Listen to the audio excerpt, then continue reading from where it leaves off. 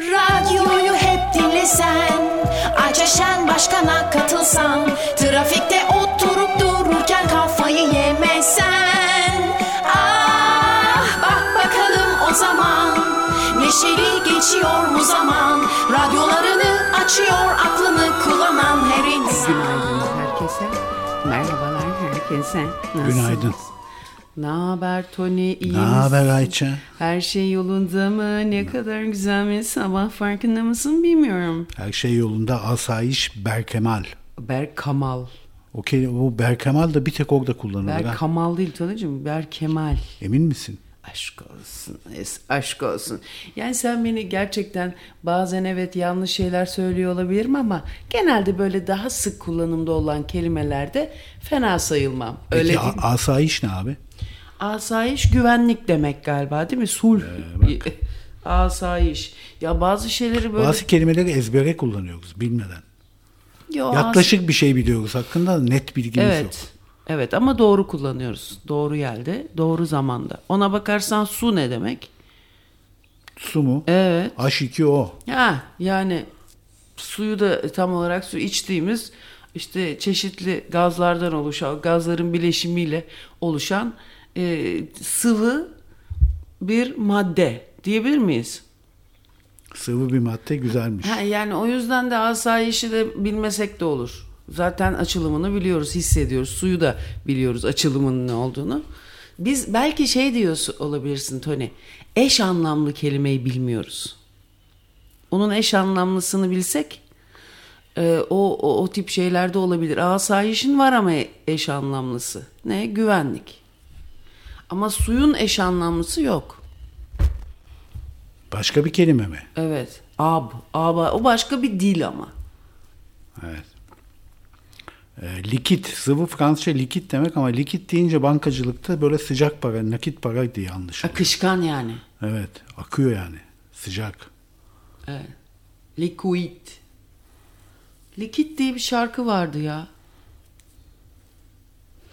Sevgili dinleyicilerimiz, programımız şu anda birazcık iki tane lob, beynimiz henüz... Daha açılmadık evet. Geç kalktık. Bugün belli oluyor herhalde. Herhalde belli oluyordur. Şu anda kafamızda beyin değil, iki top gibi lob bulunuyor. Lob gibi top bulunuyor.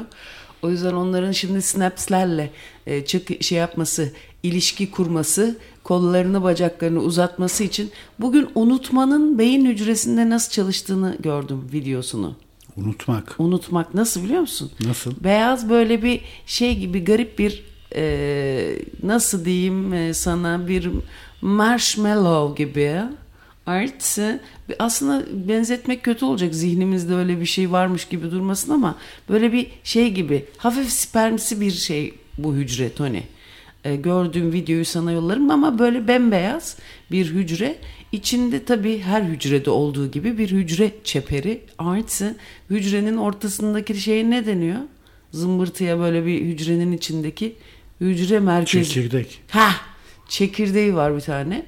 Ondan sonra ve kolları var abi bunun. Ama aynı şeye benziyor. Bu nasıl diyeyim? Hop hop hop değiş tontonlara benziyor. Kolları hepsi bir yerde böyle sanki bir ahtapotu böyle şey yapmışsın gibi. Esnek, çok lastiksi bir ahtapot gibi düşün. Kollarından bir yerlere çivilemişsin, işte iğnelemişsin. Sonra onlar böyle pıt pıt kopuyor bağlantıda olduğu synapsler. Bağlantıda olduğu yerlerden kopuyor ve hücre kendi içinde büzüşmeye ve küçülüp yok oluyor. Ne kadar mükemmel değil mi? Aslında hatırlamak, unutmamak aslında bağlantı kurmak demek. O bağlantılar koptuğu zaman senin kafandaki bağlantıları kurduğun yerdeki o synapsler artık, yani ben bunları tabii Nilüfer dinliyorsa gülüyordur, bizim nöroloji profesörümüz. O da dinlemiyor artık galiba bizi ya. Ondan sonra yoklama yapalım istiyorsan. Yoklama yapacağım abi. Neyse, Sicilya'ya geliyor. Boş, orada tekrar onu bağlayacağız bize. Abi önemli, bak bizim şu anda doçent olan dinleyicilerimiz profesörlük tezlerini yazıyorlarmış. Çok seviniyoruz. Onlarla gurur duyuyoruz. Evet sevgili şimdi arkadaşlar. Şimdi bak, bu unutmak dediğinde insan bilinçli unutamıyor ama. Değil mi? Unutmak istediğin zaman daha çok altını çiziyorsun, daha çok hatırlıyorsun. Hani böyle hüsranla biten büyük aşklardan sonra unutmak istiyorlar ya. İnsanlar bütün yaşananları ama unutamıyorlar. Ha evet ya ama zaman gerekiyor ona. O zaman bölü hız. Bilinçli unutmak mümkün değil ama mesela bastırma yoluyla unutmak oluyor. Mesela bir taciz gördün fakat o da zaman içinde oluyormuş. Hemen olmuyormuş. Onu zihin yavaş yavaş hallediyormuş. Bunu biliyorsun değil mi? Bastırıyormuş yani. Bastırıyormuş evet. Sonra bir kere daha benzer bir çağrışımla tekrar alevleniyor ama o. Onun üzerine çalıştığın zaman unutma değil ama onu kabullenme oluyor Toni. Yani iyileşme aslında unutturarak olan bir şey değil, kabullenerek olan bir şey. Bu da ne gerektiriyor? Üzerine çalışmak gerektiriyor. Ama tabii ki onun yas gibi ya. Yas gibi onu bir şekilde kafanın içinde anlıyorsun. Anlamak çok önemli bir şey. Yani anlamak ne demek biliyor musun? Dikkati neden insanın dağınık olur? Bak ben dikkati dağınıklıkta bir dünya markası sayılırım. Bence de. Sen değilmiş. Bak hiç değilse ben dikkatimin dağınık olduğu dışarıdan belli. Sense sanki dikkatin dağınık değilmiş gibi gözüken korkunç dikkati dağınık. Daha doğrusu dinlemek istemeyen birisin. Bazen dinleyince de şeytani bir şekilde anlıyorsun ama. Ama neyi dinleyip neyi dinleyemediğinde de dışarıdan anlaşılmıyor. Hadi Ciddisin ya. Ciddi ve suratsız, daha doğrusu ciddiyet demeyeyim buna da. Suratsızsın mendebursun ya. Mendebur olduğun için biz bunu ciddiyetle ve her şeyi bilen yargının o ciddi ve sarsılmaz nefesi olarak seni görüyoruz. Dinleyici de öyle. O yüzden bizi dinlerken beni kendi ilkel güdüleri olarak beni görüyorlar. O yüzden eğlenceli bölüm benim. Çünkü abi ilkel güdü olmasa bu hayatta mahvolmuştuk. Sen de onu dengeleyen, bak burada çok güzel açıkladık.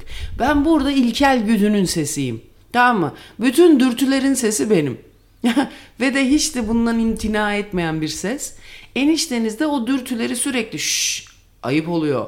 Olmaz, böyle değil, şöyle olmalı, ahlak, çocuk var mı, evli miyiz gibi sorularla tanrısal bir ses olarak, yani babanın sesi, babayın sesi. Siz de ne yapıyorsunuz? Buradaki çocuk dediğimiz nedir abi? Bütünleşen. Siz de bu programı dinledikçe bütünleşme. Çünkü bir yandan benim verdiğim isteği, işte dürtüyü tartıyorsunuz. Bir yandan da öbür taraf, o da size güven veriyor. Çünkü öbür tarafın güveni olmasa ben burada zırzop zaten olacağım. Zaten nitekim. Ondan sonra ne yapıyor? Bunlar kendi içinde o bütünlük hissini hissediyor. Çünkü burada iyileştirici bir şey var. Herkes bir denge kurmaya çalışıyor, içinden düşünüyor. Bunu düşünme eylemi olarak yapmasalar bile zaten şu andaki sistemde bu var. Ben böyle bir dürtü, sen böyle bir yargı ama sen iyi bir yargı. Zaman zaman ahlakçı bir yargı, zaman zaman benim isteğim doğru, zaman zaman senin yargın doğru.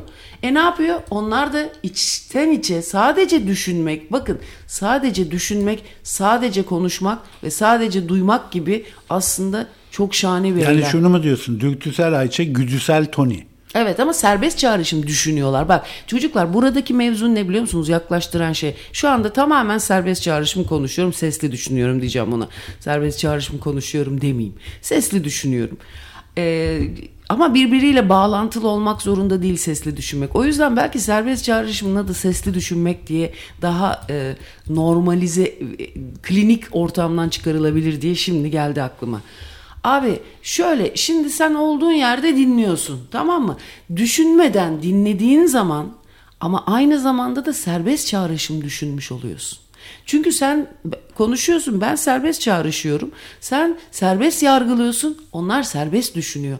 Dolayısıyla burada kurumsal olmamanın getirdiği, ki Toni de kurumsal değil ama Levanten olmanın getirdiği bir yaşamsal bir güvenlik sistemi var. Bu önemli bir şey. Yaşamda kalmak için, biz de artık yaşamda kalmak için şey değil, kaç kurtar ya da don, işte zükmük, öyle şeylerden bahsetmiyorum. Artık tamamen politik ve diplomatik olabiliyor muyuz? Yaşamda kalmanın artık toplumsal iz düşümü bu. Toplumsal versiyonu bu oldu artık. Doğru mu, bildim mi? Doğru. Ya dün bir arkadaşımla konuştuk. Dedim ki, radyoyu da dinleyen bir dinleyici arkadaş. Ya şey çok komiğime gidiyor. Dinleyicileri ben yayından diyorum ya. Bana bakın diyorum, ortamda ben varsam çantanızı, cüzdanınızı falan açıkta bırakmayın. Belli olmaz bu işler diyorum ya. O çok gülüyorum ona. Ona söylediğimde, Ayça artık hepimiz öyleyiz. O kadar pahalı ki hayat. Kimse kimsenin yanında çantasını, cüzdanını bırakmasın abi. Abi çok acayip bir şey ya. Ve işin acayibi bütün uyaranlar bağımlılık yaratıcı. Farkında mısınız? Bak bütün her şey bu sistemde hem çok fena almaya, almadığında moral bozmaya, yoksunluk hissetmeye dayalı bir sistem var. Bu nedir? Eroinman düşün. Ne yapar? Gider çalar çırpar. Ne yapar yapar? O bağımlılığını yerine getirir en son raddede. O zaten bağımlılığın artık çok fiziksel hali. Fakat abi kapitalizm de günden güne çok fena bağımlı kıldığı için bizi madde bağımlısı yaptığı için bak ne kadar mantıklı aslında. Evet ya. Bizi bir yerden sonra çalıp çıptıracak bundan 500 sene sonra. Bak şimdi dün bir yerde okudum çok hoşuma gitti. Eşyalar ve insanlar diyor. İnsanlar sevilmek, eşyalar kullanılmak için yapılır. Fakat biz tersini yapıyoruz. İnsanları kullanıyoruz, eşyaları seviyoruz. Evet çok Kapitalizmin güzel. sorunu bu işte. İşte abi. Çok güzel değil mi? Çok vurucu. Çok vurucu. Bak biz radyomuzu kullanıyoruz ama dinleyicimizi de zaman zaman kullanabiliyoruz. Niye Bağışlar abi? var mı abi? Bağış ondan bahsedecektim. Dolap var. Mehmet dün bağış yaptı onu söyle de. Evet Dolap Mehmet her zaman yapar sağ olsun. Ayrıca Can Şık Yıldız. Vay kardeşim bunlar karı koca bir oyuncu güzellerimiz. Teşekkür ederiz sevgili Can ve sevgili eşi. Eşinin adını unuttum ama ben de biliyorsunuz kompleksli olduğum için bir de güzel kız, oyuncu kız falan ya. Hele onu çabuk unutuyorsun. Onu hemen unuturum abi. İsmi ben hatırlatırım. Sen hatırlat. Hüsran Köse. Bu kardeşimiz de çok çoluk çocuk sahibi, aynı dertlerden muzdarip, çok sevdiğimiz bir dinleyicimiz. Ceylan'ı söylemiştik. İşte böyle. Bak Amerikalı bir oyuncu İran'ı ziyaret etmiş, ortalık fena karışmış. Niye? Çünkü Amerikalı oyuncu bir kadın ve çok güzel bir kadın ve de üstelik porno star. Porno filmlerde oynuyor. Bir arkadaşımızın lisedeyken en büyük ideali pornostar olmaktı. İdeali. Evet erkek bir arkadaştı. Çünkü kız arkadaş kadınlardan da vardır bence ya. Pornostar olmak isteyen var mıdır acaba? Belki oluyorlar. Biz hep kötü yola düşmüş şartlar olmadığı için öyle sanıyoruz ama aslında isteyerek o işleri yapanlar vardır bence. Senin neydi o herif? Benim mi eyvah? Senin yok Benim ya. ailemde yok hiç pornosu. Catherine Deneuve'ün öyle bir filmi yok mu? Belle de Jour. Gündüz güzeli var evet. Zevk için randevu evinde çalışıyor. Kaç sene? Ama hiçbir detay hatırlamıyorum o filmden. Bir tek bunu hatırlıyorum. Tekrar izlenebilir o. Ne kadar eski bir film. O zamanlar düşünsene Türkan Şoray'ın Zevk için randevu önüne düşmüş bir kadın. Düşmüş değil orada çalışan bir kadın o. O bize bir numara büyük gelir. Bizim filmlerde öpüşmüyordu bile Türkan Şoray. Bırak randevu. Yani ne kadar ileri bir bakış açısı değil mi sekse? Fransa ne de olsa abi. Sen ne oldu mu Fransız? İnsan haklarının dünyaya geldiği yer. Eniştenizin ilk ebelendiği manita çeşidi Fransız manita. Tabi biz Fransa okuluna gittiğimiz için oradan yatay geçiş yaptık. Yatay ilişkilere. Keriz. Ya ben bu karıya yakalananları çok komiğime gidiyor. Abi, çok komik değil mi? Bir de böyle alıyorlar. İt gibi oluyorlar. Kesin öyle kim bilir ne tavizler vermişindir ebelenince. Ay gözümden düşüyorsun kardeşim yapıyorsan yakalanmayacaksın. Hepsi de böyle var ya maymuna dönüyor bu ebelenen herif çeşidi. Kadını sevmiyor da hani şartlardan dolayı. Ya kardeşim kimsenin sevdiği falan yok. Hadi bunu artık kabul edip şart diye bir şey var. Bir de zaten ben bunu bir terapiste sormuştum. Ya ben işte kimseyle beraber olamıyordum ya. Ondan sonra kimseyle birlikte olamadım. Çünkü abi bitiyor ben böyle heyecansız, aşksız olur mu diyordum. Kadın demişti ki Ayça Hanım siz de bir aşktan sonra gelen değerleri bilmiyorsunuz. Görmemişsiniz ailenizde. Sadece bunun travmalarını görmüşsünüz. Çoğumuz böyle. O nokta atışı yapmış ya evet. Kadın. 12'den vurmuş seni. Evet abi biz aşksız anne babaların arasında bir geride kalan değerleri görmedik. Hiç mi görmedin annenin babanı öptüğünü falan? Asla. Hadi ya. Hep bir nefret dolu bakış gördüm. İki heykeldi yani ikisi de. Bir de zaten sevgi ayıptı bizim ailede sevmek. Özellikle karşı cinsi sevmek ayıptı. Annem aslında sağlam bir lezbiyen büyütmüş düşününce. Peki çocuklarla olan ilişkilerde nasıldı? Annen dokunur muydu sana? Annem bak ben ama başka türlü de insan yapabiliyor. Bunu başka türlü de yorumlayabiliyor. Yani annem daha sonraki zamanlarda annemin çok sevgi dolu bir kadın olduğunu gördüm. Ama 25-30 yaşından sonra yani ben annemi her zaman bana dokunmayan, hiç sevgisini göstermeyen bir kadın olarak hatırladım ilk 30 sene.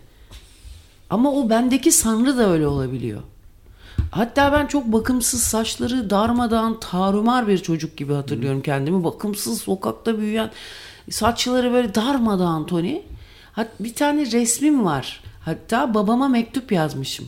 Biz salıncakta, balkonda bir annem bana, kız sürekli bana iyilik de yapar. Sürekli salıncak kurarlar, oyuncak yapar. Kadın ne kadar nankör oluyor çocuklar ya. Bir tane bana yaptığı bir balkon salıncağında babama mektup yazarken bir resmim var. Pardon, o salıncakta bir resmim var, babama yollanmış. Arkasına yeni okuma yazmayı öğrenmişim. Babama ufak bir mektup yazmışım. Ay ne kadar aslında biz çocukluğumuzu sırtımızda taşıyoruz ya, hala o çocuksu hüznlerimizi filan. Arkasındaki yazıyı ben sanki herhangi bir şeymiş gibi hatırlıyorum. Halbuki çocukluğumun ilk okuma yazmayı öğrendiğim yazısı be abi. Ne kadar çok yazan bir çocuktum Toni. Çocukluk ne güzel bir çağ değil mi? Daha cinsellik de yok. Cinsellik olmayınca ego da baskın değil. Ama ne oluyor? Cinsellik başlıyor ve çocukluk bitiyor. Ya ben 13 yaşında yani. Düşünsene çocukluk 13 yaşında bitiyor. Bir de biz de avantajlı giriyoruz, biz erkekler cinselliğe. Siz avantajlı giriyorsunuz. Niye biliyor musun? Çünkü biz çeşmeye su geldiği zaman 13 yaşında bizim daha boyumuz kısa. Sizse renk gördüğünüz zaman boyunuz bir daha ondan sonra pek uzamıyor. Tamam mı? Yani yapılı giriyorsunuz cinselliğe. Biz de cüce gibi giriyoruz. Düşünsene 13 yaşında bir kızla bir erkeği. İkisi de aynı anda giriyor cinselliğe. Fakat biri cüce, öbürü uzun boylu, ya poslu sen falan. biliyor musun? Ve bizde bu kompleks yapıyor, bu küçük boylu cinselliğe giriş. Bir de korkutuyorlar. Mastürbasyon yaparsan boyun kısa kalır bilmem ne. İki ucu boklu değnek. Yapsan bir türlü, yapmasan bir türlü. Yeni bir şey duydum.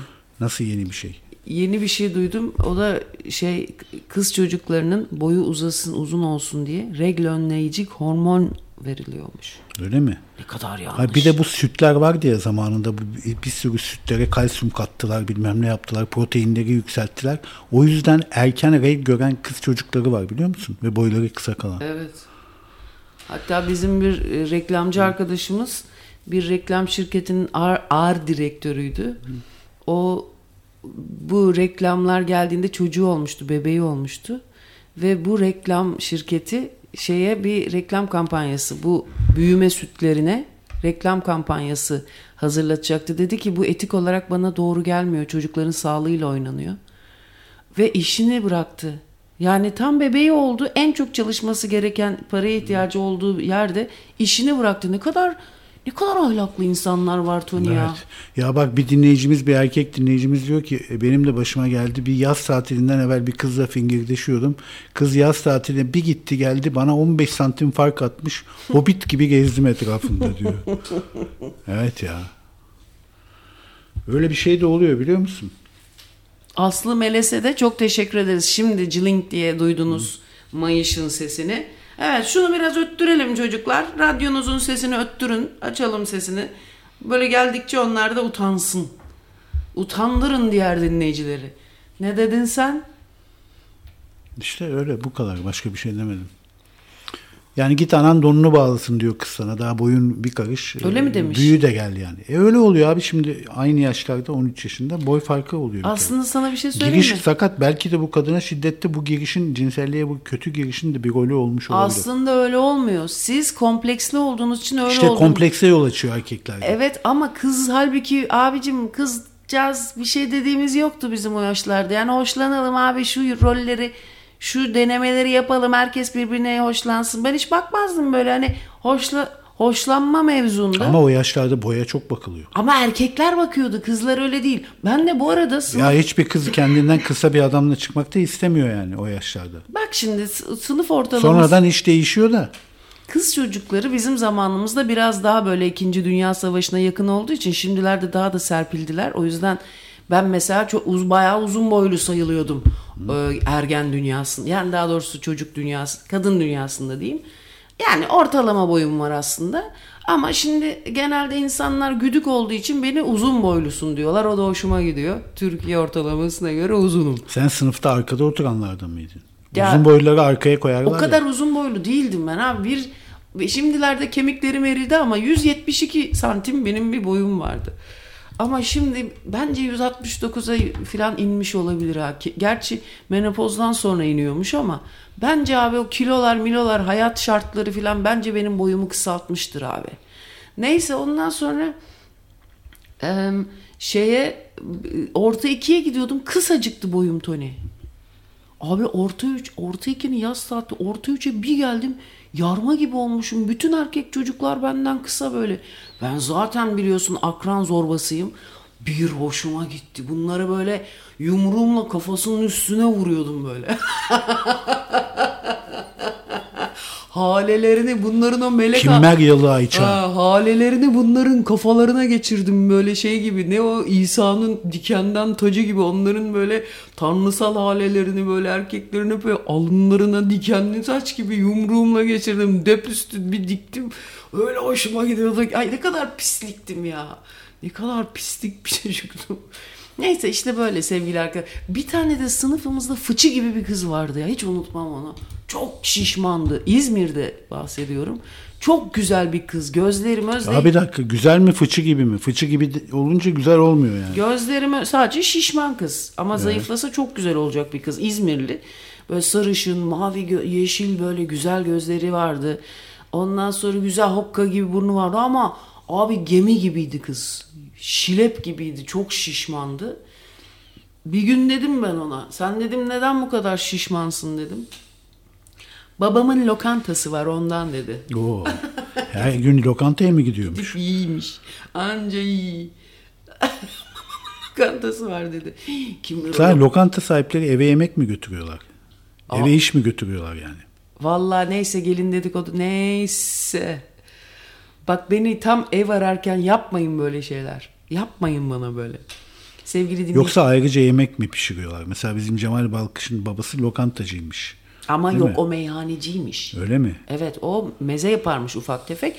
Ondan sonra biz istedik dedik ki karavancılarla bir gün rahmetli babasının biz meyhanesine gitsek ya dedik. Baya böyle sütlüce mütlü tam böyle meyhanenin tam böyle meyhane belli ki. Soğuk mezeci mi? Ne bileyim ben rakıyı. Bir de öyle restoranlarda ayrılıyor. Soğukçular ayrı biliyorsun.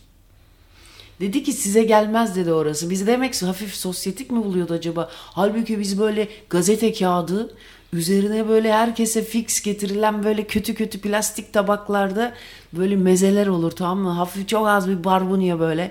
Çok bir tane böyle bir peynir böyle dandik yumuşak böyle bim peyniri. İşte ondan ne bileyim öyle meyhanede rakı içmek de çok zevklidir be.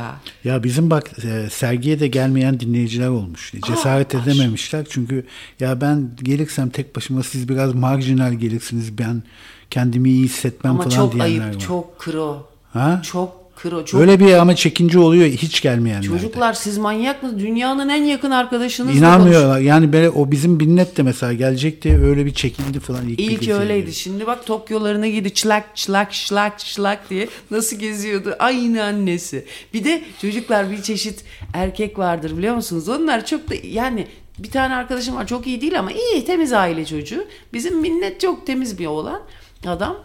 Biz işte Perpignan gittiğimizde çekinmiş bizden. Ben manyağım ya. Abi manyağım ama hani iyi arkadaşlar ne yapar gelir. Bir de bir şey söyleyeceğim.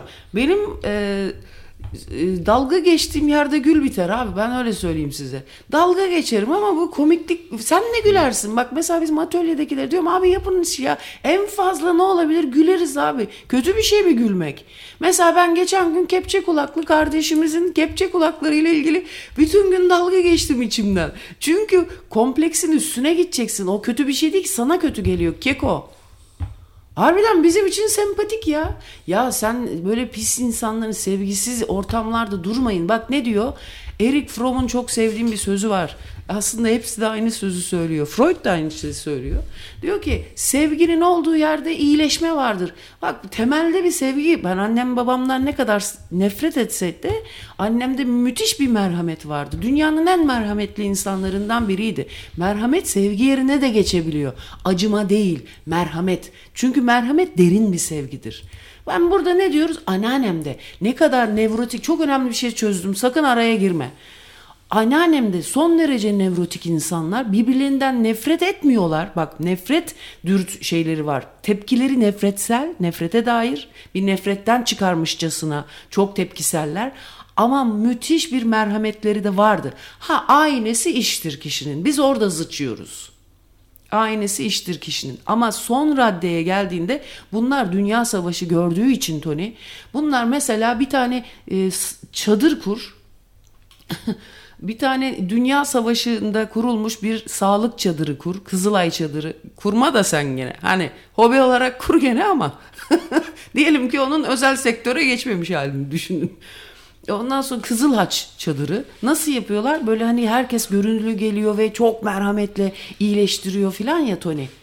Öyle insanlar. Tam böyle bir Kızılhaç çadırı insanı. Bir Kızılay diyemedim ya, kusura bakmayın. Yani malum. Yani başımın derde gelecekse deriz. O ayrı mevzu. Ondan sonra orada bir hemşire gibi, gönüllü bir hemşire gibi böyle bir merhamet var hepimizin aslında dibinde. Fakat kapitalizm işte bu. Yani kapitalizm ismini verince çok kötü de madde bağımlılığı diyeyim. Satın alınan madde bağımlılığı abi bizim bu merhametimizden yiyor. Bir de şu var. Sadece merhametine güvenerek ben çok iyi insanım dersen o da çok fena şeylere sebep. O da kibir. O da çok kötü bir şey. Ama ben de iyi insanım abi ya dediğin yerde affedersiniz tarak gibi bir insan haline geliyorsun. Ama şimdi şu anda bir analiz olarak düşündüğüm zaman anneannem mesela en temel merhametinin şu, aman adam aman o da yaşamaya çalışıyor. En zenginine bile böyle derdi. Bence müthiş bir eşitlikçilik Toni bu. Adam aman netsin. Netsin anam netsin diye böyle bir türkü yakardı hemen. Kim olursa olsun. Karun gibi zengin olsa sonuçta ölecek diye üzülürdü. Bence müthiş bir şey bu. Evet, benim yine bugünkü vaazımı burada sona erdirirken şu bölümü sizlerle birlikte olmanın haksız kıvancını Sığır 533 416 44 06 numaralı telefondan bütün Sığır dinleyicilerimizi yayına davet ediyorum. Sevgili çok kıymetli Sığır dinleyicilerimiz, haydi gelin yayını arayın. Dostça, kardeşçe konuşmalar yapalım. Önce bir şarkı çalalım ya. Mantıklı konuşmalar yapalım, iyi mi? Ve de Logical, mantıklı bir şarkı çalalım. Logical song. Bravo. Helal olsun sana be. Bugün sezgilerin çok açık. Ne sezgisi abi, sen o kadar birebir bir insansın ki bilmemek imkansız. Peki kim söylüyor bu şarkıyı? The Logical Song. Kimdi? Teke tepeka cınka. Süper Trump mı? Bravo. Trump değil ama Süper Trump. İkisi farklı.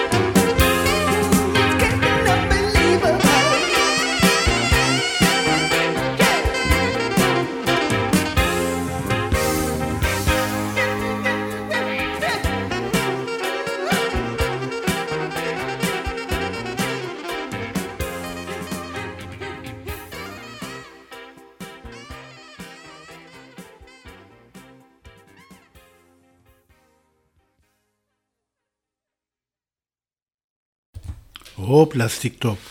Terazi lastik, jimnastik. Evet.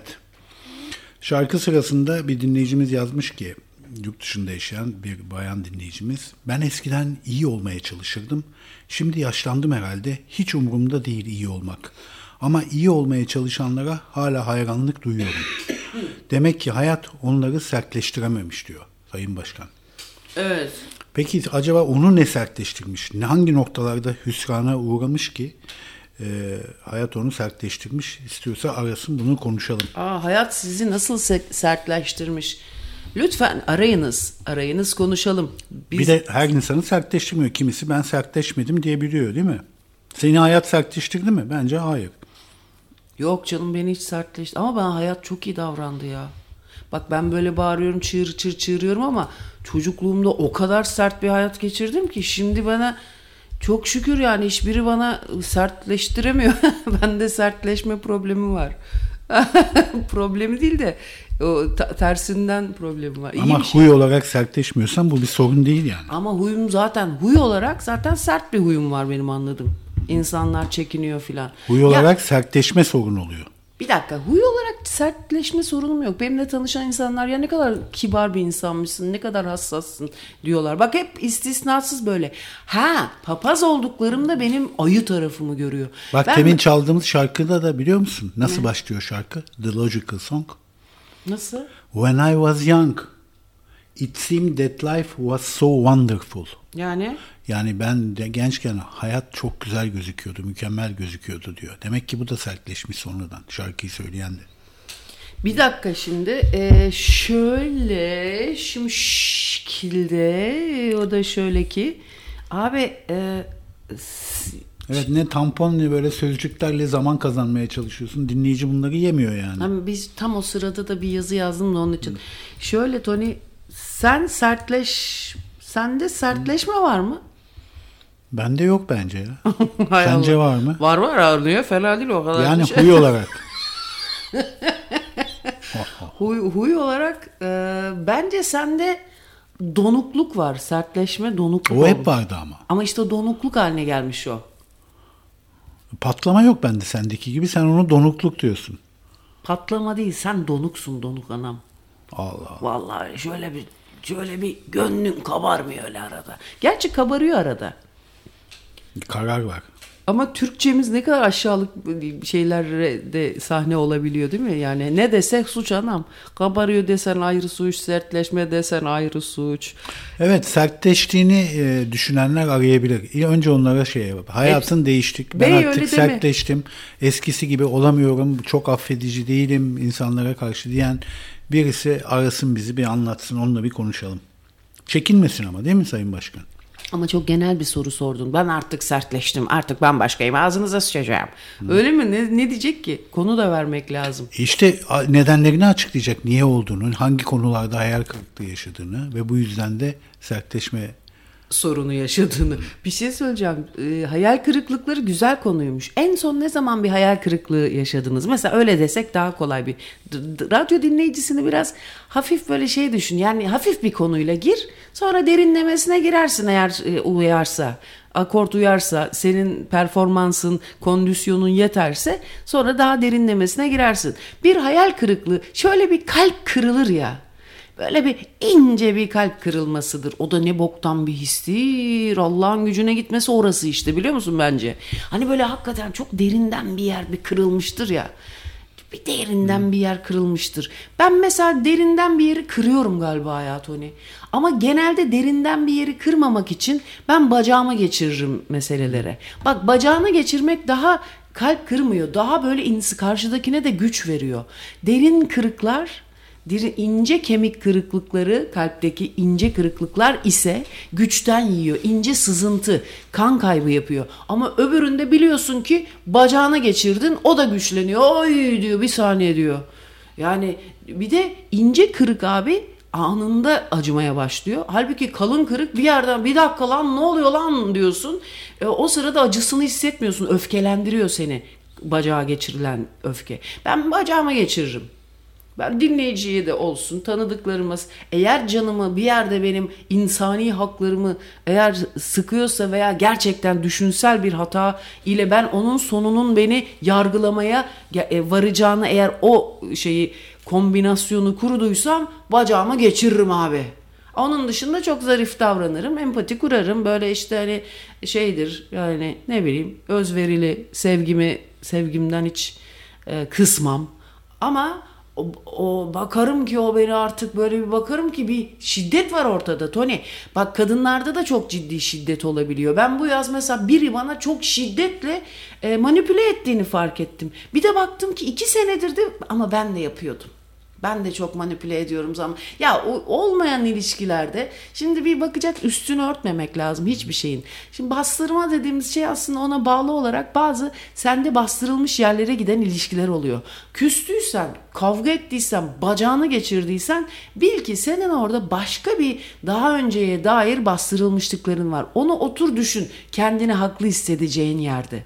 Bu ilişki neden bu hale geldi veya neden böyle bir şey haline geldi? Bunun içinde özneye dahil olmayan geçmişe dair bazı bastırmalar var. Onun ipin ucunu tuttun mu çok acayip yerlere götürüyor seni. Hansel ve Gretel neden o ekmeği diziyorlardı da gelip kuşlar yedi Toni? Neden peki onlar yollarını bulamıyordu da öyle oldu ve sonunda da yollarını bulamadılar.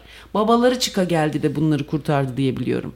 Halbuki çocuk güzel bir yöntem bulmuştu ama ekmeğe bağlamış. Yani ekinler mi yiyecek, yani kaybetme, aç kalma korkusuna bağlamış. O yüzden de biz aslında yaşamda kalmaktan korktuğumuz için, aç kalmaktan korktuğumuz için bastırılmışlıklarımızı her ne kadar açmak istesek de açamıyoruz. Çünkü açlık korkusu var. Fakat bu Urla Nexus ne kadar güzel şarap ya. Abi o ne ya? Kaç para abi bunlar? Ben buldum vallahi burada. Eski bizim evi taşıdık. Tamam mı? Orada da şaraplar kalmış, çocuklar, ayıptır söylemesi. Onları kutudan bir çıkardım. Hadi be, tam da içmeyecektim. Şarap kilo yapıyor biliyor musunuz? Bayağı sosise dönmeye başladım çünkü. Atın ölümü arpadan olsun diye. Ondan sonra işte böyle abi. Varsa... Bak, bazı yorumlar geldi dinleyiciler. Ben diyor ki sertleşme denemez ama daha umursamaz ve takmaz oldum insanları. Neyse ne, ama bana ne diyorum daha çok. Eskiden bu kadar adam sendeci değildim diyor bir dinleyicimiz. Başka bir dinleyicimiz bir felsefe yapmış ama ben pek anlayamadım. Diyor ki cennet kaygısını aradan kaldır, bakalım iyiliğe bakış açın değişir mi? Çok güzel bence de. Yani cennet olduğu için mi iyilik yapıyoruz? Cennete gitmek için, sevap olsun diye mi iyilik yapıyoruz? Bunu mu demek istiyor? Evet yani, ama bir şey söyleyeyim, bak bunu söylüyorum zaten, az gelişmiş dimağlarda din iyi geliyor abi. Bir Allah korkusu iyi geliyor. Bir bırak onun Allah korkusuzluğunu. Ya o zaman ateistlerin iyiliği daha makbul. Çünkü karşılıksız yapıyorlar. Kesinlikle, tabii ki öyle. Tabii ki öyle. Ona kuşku yok ama ben kendime güvenmem. Ben ne cahil cüela bir insanım. Şöyle de eklemiş, diyor ki ayrıca iyilik çok da tehlikeli bir şeydir. Tabii. Akıl akletmek ister. Kesinlikle öyle. Şüphe iyidir. Abi bak mesela. Şüphe zihnin sigortasıdır. Başlangıcı, bak bir şey söyleyeceğim. Yani çok güzel aslında şeyleri gelinebilirdi. Ben mesela tasavvufsuz din inanışı olan insanlar bile iyidir abi. Şimdi sen bu kadar cahil insana, bu kadar insana, hani bizim burada olmamamız lazım. Yani işte tek kötüsü o. Düşünen insana, anladın mı?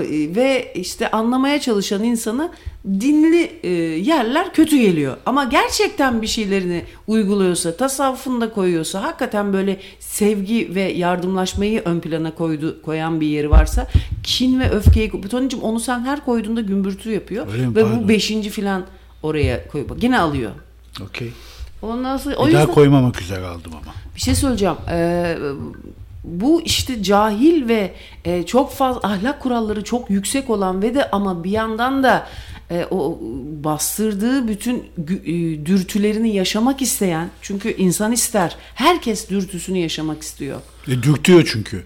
Ama ne kadar cahilsen üsttekinin o kadar yüksek şiddetli olması lazım. Nedir onun en yüksek korkutucusu? Allah korkusuyla sen onu, dürtüsü yüksek olanı Çünkü sen bıraksan var ya şurada yürünmez yani. O yüzden abi o şekilde ben işime gelir abi. Allah Allah korkutuyor. Ama uzun vadede pasaportu da aldım öyle söyleyeyim. Abi bir şey söyleyeceğim. Şimdi başlasan 700 yıl lazım abi ya. Kusura bakmayın ama olay bu şekilde. Ben de büyük ya. Neye 700 yıl lazım? Abi kin, nefret ve bu ahlaksal dogmanın geçmesi için şimdi başlasan şu toplumda. Yani işte bir de bütün halklar istediği şekilde yönetiliyor. Aslında çoğunluk demokrasi, başka bir çaresi yok bu işin. Başka bir yöntem bulunamadı. O da çok boktan bir yöntem. Yani demokrasi en yüksek yöntem değil mi? Onun dışında bir yöntem yok abi. Ama o da boktan bir yöntem. Evet. Neyse ondan sonra abi işte ama ben kendime güvenim yok. O yüzden tasavvuf okuyorum. Bana iyi geliyor. Çünkü niye biliyor musun? Tasavvufta bir de şöyle bir şey var. Ama çok dini bir bölüm olacak bu sefer. Nasıl bir şey var? Ya dini kelimeler girecek işin içine. Gerçi bugün Cumhurbaşkanımız Mevlüt okumuş da onu da buradan da haberler olarak verelim. Ondan sonra yani Cumhurbaşkanı bir politika lider eğer onu yapıyorsa radyo DJ'yi haydi haydi yapar değil mi? Ama ben yine de söylemeyeyim. Ya abi çünkü bizde bak Toni'si var, Johnny'si var. Biz her türlü abi her türlü bak Budisti var. Senin Budist dinleyicin var değil mi burada? Var tabii. Güzeldir abi Budizm. Bak en güzeli yine Budizm ha ben size söyleyeyim. Japonya biliyorsun Shinto dini var. O da bir Budizmin bir versiyonu. Öyle mi? Tabii Shinto dini. Nasıl mesela? Ne iş yapıyorlar? İşte Budizmin bir versiyonu abi. Ya daha ne diyeyim yani? Daha nasıl açıklayayım? Budizm var ya nelere inanıyorlar Bak mesela? bu Japonya güzeli seçildi bir kız ya geçenlerde. Ukrayna doğumlu. Ve 5 yaşında Japonya'ya göç etmiş. Çok yaşa. Eyvallah. Vatandaşlık almış. Evet. Ama Japonya güzeli seçilince tam bir Japon gibi değil. Evet. Ukrayna'da biliyorsun kadınlarıyla meşhur. Dünyanın en güzel kadınları desen ilk üçte Ukrayna var. Venezuela, Ukrayna. Ukrayna'da sarışını daha çok, Venezuela'da esmeri daha çok. Ve eleştirilmiş. Bu kızın bir de bir gazete buluyor ki biliyorsun bu güzellik yarışmalarında evli olmamak kaydı var nedense. Evet. Öyle bir saçmalık var. Neden evli kadınlar güzel sayılmıyor ki anlamadım yani. Yani illa bekar mı olacak? Herkese umut mu verecek yani seçilen kadın? Ben o kuralı hiç anlayamadım mesela. Bence iyi bir kural. Neden? Çünkü abi çünkü gençliğe dair bir gerizekalılık. Hani artık yaşını başına hadi siktir öyle şey mi olurmuş diye. Hadi artık yürü git olması lazım koca karı. Yani gibi. Bence evlendikten sonra koca karı oluyor kadın. Bu 26 yaşındaki güzelin bir de bir magazin dünyasında Takuma Maeda isimli evli bir sosyal medya fenomeni doktorla ilişkisi olduğunu öne süren bir haber yayınlanmış. Ha o kadar da değil yani. Ha evli bir doktorla. Oo yeah. Başlangıçta organizatörler kızı savunmuşlar ve Japonya güzelinin onun evli olduğunu bilmediğini söylemişler. Ancak daha sonra Shino'nun evli olduğunu bilmesine rağmen onunla ilişki yaşamaya devam ettiği ortaya çıkmış. Yani başta bilmiyormuş ama sonunda öğrenmiş ama ilişkiye de devam etmiş. Abi herifler söylemiyor ya. Hala o Türk filmini yapıyorlar. Evli olduğunu çaktırmıyorlar Toni. Ayrıyız diyor bak. Boşandım demiyor. Ayrıyız diyor mesela. Öbürü de yani onu anlamak istiyor. Anladın mı? Ayrıymış diyor. Kendini de diyor abi ya ayrıymış. Şimdi belki boşanmış mı diyor bir kız arkadaşı gelip. Yani ayrıymış dedi diyor hani. Ondan sonra. Bunun üzerine kabul ediyor. Gizlediğini söylüyor. Bunu da söylememiş yarışmaya ve özür dilemiş kadın ama buna rağmen tacı elinden alınmış. Ay zaten istemiyorlardı kız Ukraynalı diye. Yani taç alınmış elinden. Artık boşta ve başka birine de verilmemiş. Bu sene boşta kalacak taç. Aa bizim Hali'ye versinler. O da Japonlara benziyor. Öyle mi? Versinler abi fıstık gibi kız. Evet. Evet arayan olmadı ya. Bugün dinleyici de bence uykulu biraz. Hava da kapalı ya. Ya dinleyici bakıyor avantasına. Sen ne zannediyorsun? Ha, yesin içsin dinlesin. Oh be ne güzel hayat. Bu diyor ki o güzellerde bakire olsun takıntısıdır ondandır diyor. İyi de herkes evli olmasa da o kızların hiçbirinin bakire olmadığını bilmiyorlar mı? Ya bakirelikten değil de bak ben sana onu söylüyorum. Yani bir gençlik istiyorlar. Hülya Avşar'ın da öyle olduydu diyor. Öyle mi? Hülya Avşar'ın öyle bir geçmişinde öyle bir şey mi oldu? Ay evlenip boşanmış o. Evlenip 16 yaşında evlendirmişler. Öyle kalkıp da bekaret kontrolü yapmıyorlar. Evet. Yani artık bir diyorlar ki... Evlenmiş diye tacı geri almış. Evet, evet. Çok iyi hatırlıyorum. Sesler bir şey vardı. Abimin de öyle dergileri vardı işte. Genç çocuk tabii ne de olsa. Abim evet...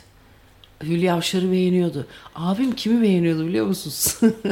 Samime Sanay'ı Ama güzel kadındı o. Gerçekten bu beğenisinde Samime Sanay'a beğenisinde samimi miydi? Evet, samimiydi. Dün arkadaşlar bir arkadaşımız var, bizim bir dinleyicimiz, çok da tatlı bir kızdır. Ondan sonra hatta bana altın kulaklık ödülü vermişti bizim doğum günümüzde. O da bayağı olaylıydı. Ondan sonra neyse...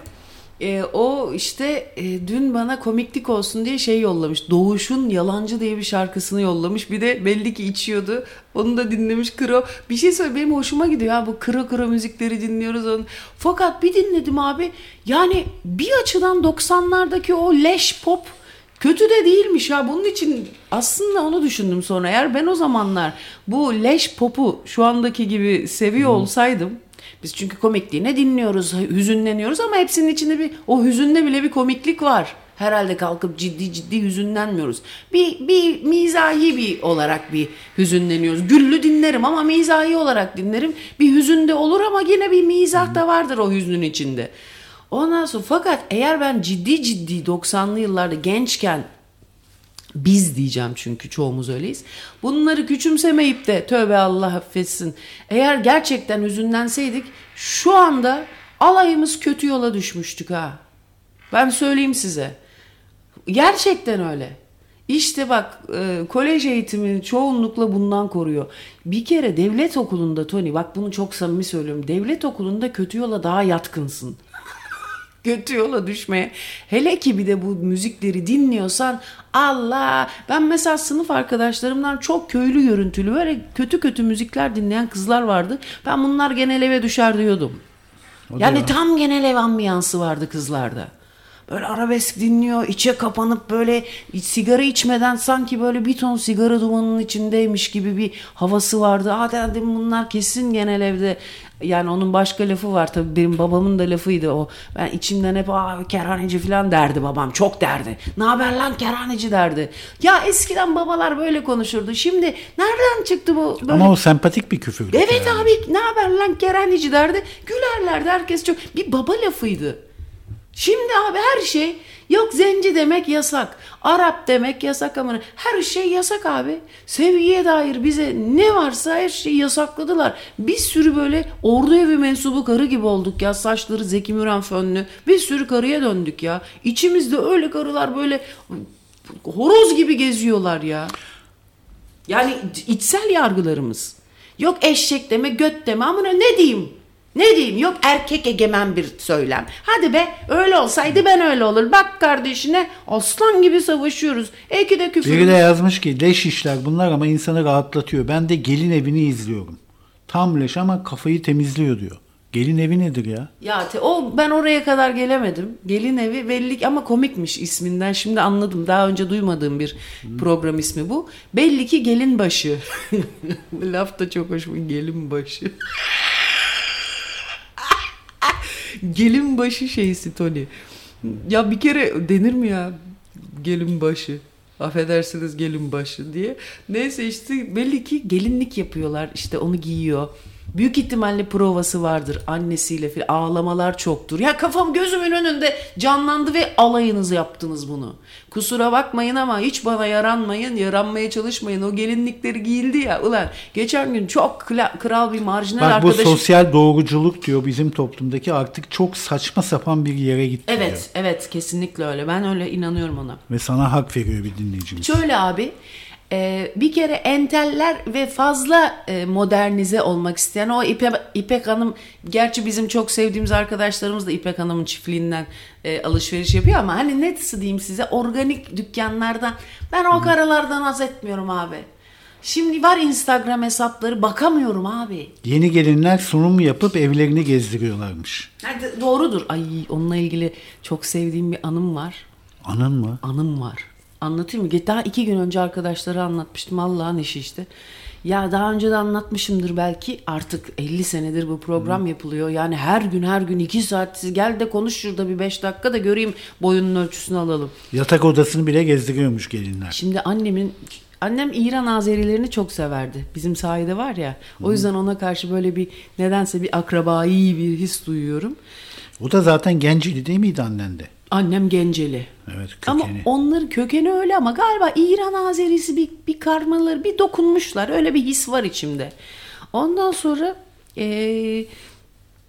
çünkü benim dedem çok iyi Farsça bilirmiş. Annemlere Mesnevi'yi oturup Farsça okurmuş geceleri Toni. Farsça kitapları okurmuş. Bu biraz İran kültüründe olan eski o şah bilmem neler filan. Yani bu kapanmadan önceki hallerinde çok iyi bir kültür. Hala çok iyi kültür abi. Onlar ben sana söyleyeyim öyle bir gelişecekler ki yine. Ben sana söyleyeyim ona. Heriflerde müthiş bir edebiyat. Müthiş bir şey var. Ondan sonra fakat niye o hale geldiler? Dur bakalım. Sen kendini düşün sayın dinleyiciler. Ne diyordum? Bu şimdi bir kız var İran Azerisi. Bizim yan apartmanda bir komşunun oğlu bu İran Azerisi bir kızla evlendirildi. Onların da çatpat Türkçesi var. Ama farklı kelimeler filan ya. Ondan sonra ya artık bilmiyorum hangi yörenin İran Azerisiydi ama bir gün bu şimdi bütün olur ya bilirsiniz yan komşunun kocagarı ailesi orta sınıftır, ortanın altıdır ama ortanın üstü bir hafif bir geliri de vardır. Şöyle memelerinin altına kollarını koyar böyle gelir böyle kem gözlerle kızım hoş geldin. Hayırlı olsun kızım. Allah bir yastıktan kocatsın canım. Bizde de var öyle bazen dinleyiciler ben rastlıyorum. Ondan sonra hadi bakalım. İnşallah her şey çok güzel bir de evladınız olsun. Allah analı babalı da inşallah neye ihtiyacınız var kızım? Neler aldınız? Öyle bir hani ev işte neler bu tip böyle yol yordan bilen kuku sahibi kadınlar vardır ya. Çoğunuzun annesi öyle, anneannesi öyle. Hadi yaştan şey yapalım. Benim annem öyle değildi kusura. Anneannem de öyle değildi. Anneannem birasını, viskisini aslan gibi içen kadındı. Küfürünü ederdi, bilmem nesini ederdi. Hanımefendi Osmanlı'da bir kadındı. Neyse. Evet kaldığımız yerden devam ediyoruz Sayın Başkan. Buyurun. Dil değişiyor işte. Ondan sonra şimdi bir taraf çok radikal dili değiştirirken öbür taraf da hani aydın diyelim hani hadi. Ondan sonra kesim aydın fanatik kesim de öbür taraftan onu dengelemeye çalışıyor. Yani iki fanatik kesim arasında bir şu anda dil savaşı var. Biri kendi dilini oturtmaya çalışıyor, öbürü kendi dil dediğim kültürünü oturtmaya çalışıyor. O yüzden belki şey kazanacak. Belli oldu. Yani o çoğunluk kazanacak. Kazanıyor da. Fakat öbür kim taraftan yani çoğunluk? Çoğunluk dediğim işte AK Parti tarafı kazanıyor canım. Yıllar zaten dönüştü her şey. Fakat bu arada öbür tarafta bir sürü fanatikliğiyle birlikte o da bir yandan da çalışıyor. O da radikal bir şekilde kendi içinde döndürüyor. Hepsi de öyle. Bu ama ne yapıyor abi? Belki oturmayacak dili ama umut yaratıyor. Yani evet sonra tekrar devran dönecek. Abi bu dönüşüm şart ya. Yani şart değil tabii de dönüşüm daha doğrusu doğanın kanunu. Eğer dandik yapılanman varsa dandik yapılanman dönüp duru onun olumluya doğru gitmesi çok daha uzuyor tabii. Şimdi bakalım ama bu Danimarka Kuzey ben böyle düşünüyorum. Bak yapayalnız düşünüyor olabilirim. Yapayalnız bir insanım. Kendi içimde yapayalnız bir insanım. Yani şunu diyebilir miyiz? Türkiye'deki doğuyla batı çarpıştı diyebilir miyiz? Evet ama şimdi doğu ve bakın ya aslında fizik bak zahir ile batın eş gider diyerek en primitifinden yani en şeyinden başlayalım. Genelinden başlayalım açıklamasını. Fizik görünen ile görünmeyen psikolojik olarak bu da abi çok açıklayıcı bir şey. Bak işte İstanbul Boğazı'nın Trakya tarafına bak şuncağız bir bölüm, öbür tarafına bak şuncağız.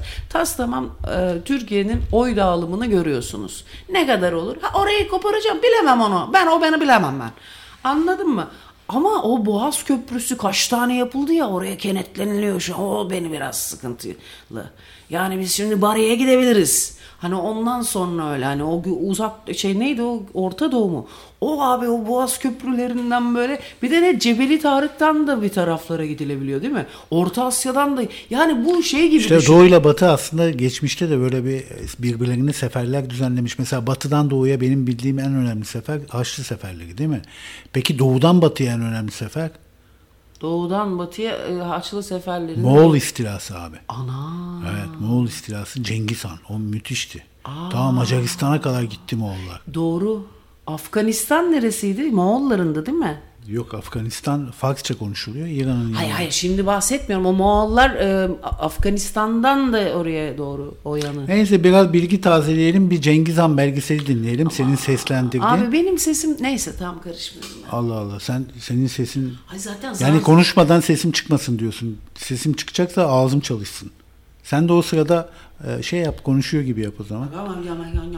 Şu Cengiz Han'ı bir dinleyelim, sonra yine buradayız. Tarihte bir gezi. Bugün sizlere meşhur Moğol İmparatoru Cengiz Han'ın en masum dönemi olan çocukluğunu anlatacağız. Kendisi, belki bilirseniz, dünyada bugüne kadar olan en büyük istilanın, Moğol istilasının mimarı olmakta olup, Çin'den Macaristan'a kadar her millet o dönemde Moğol zopasını yemişti. Cengiz Han doğduğunda ismi aslında Cengiz Han değildi. Doğduğunda ona verilen ismi Temüçin idi. Ama o bu ismi hiç sevmedi. Çünkü Moğolca Temür, demir, yani demir demekti. Temüçin de demirci anlamına geliyordu. Bu yaposa bak ya. Hiç yani demirci denir mi Allah aşkına, sen söyle. Hayret bir şey ya. Dünyaya geldiğinde avucunun içinde kan pıhtısı tutarak doğduğu söylenir.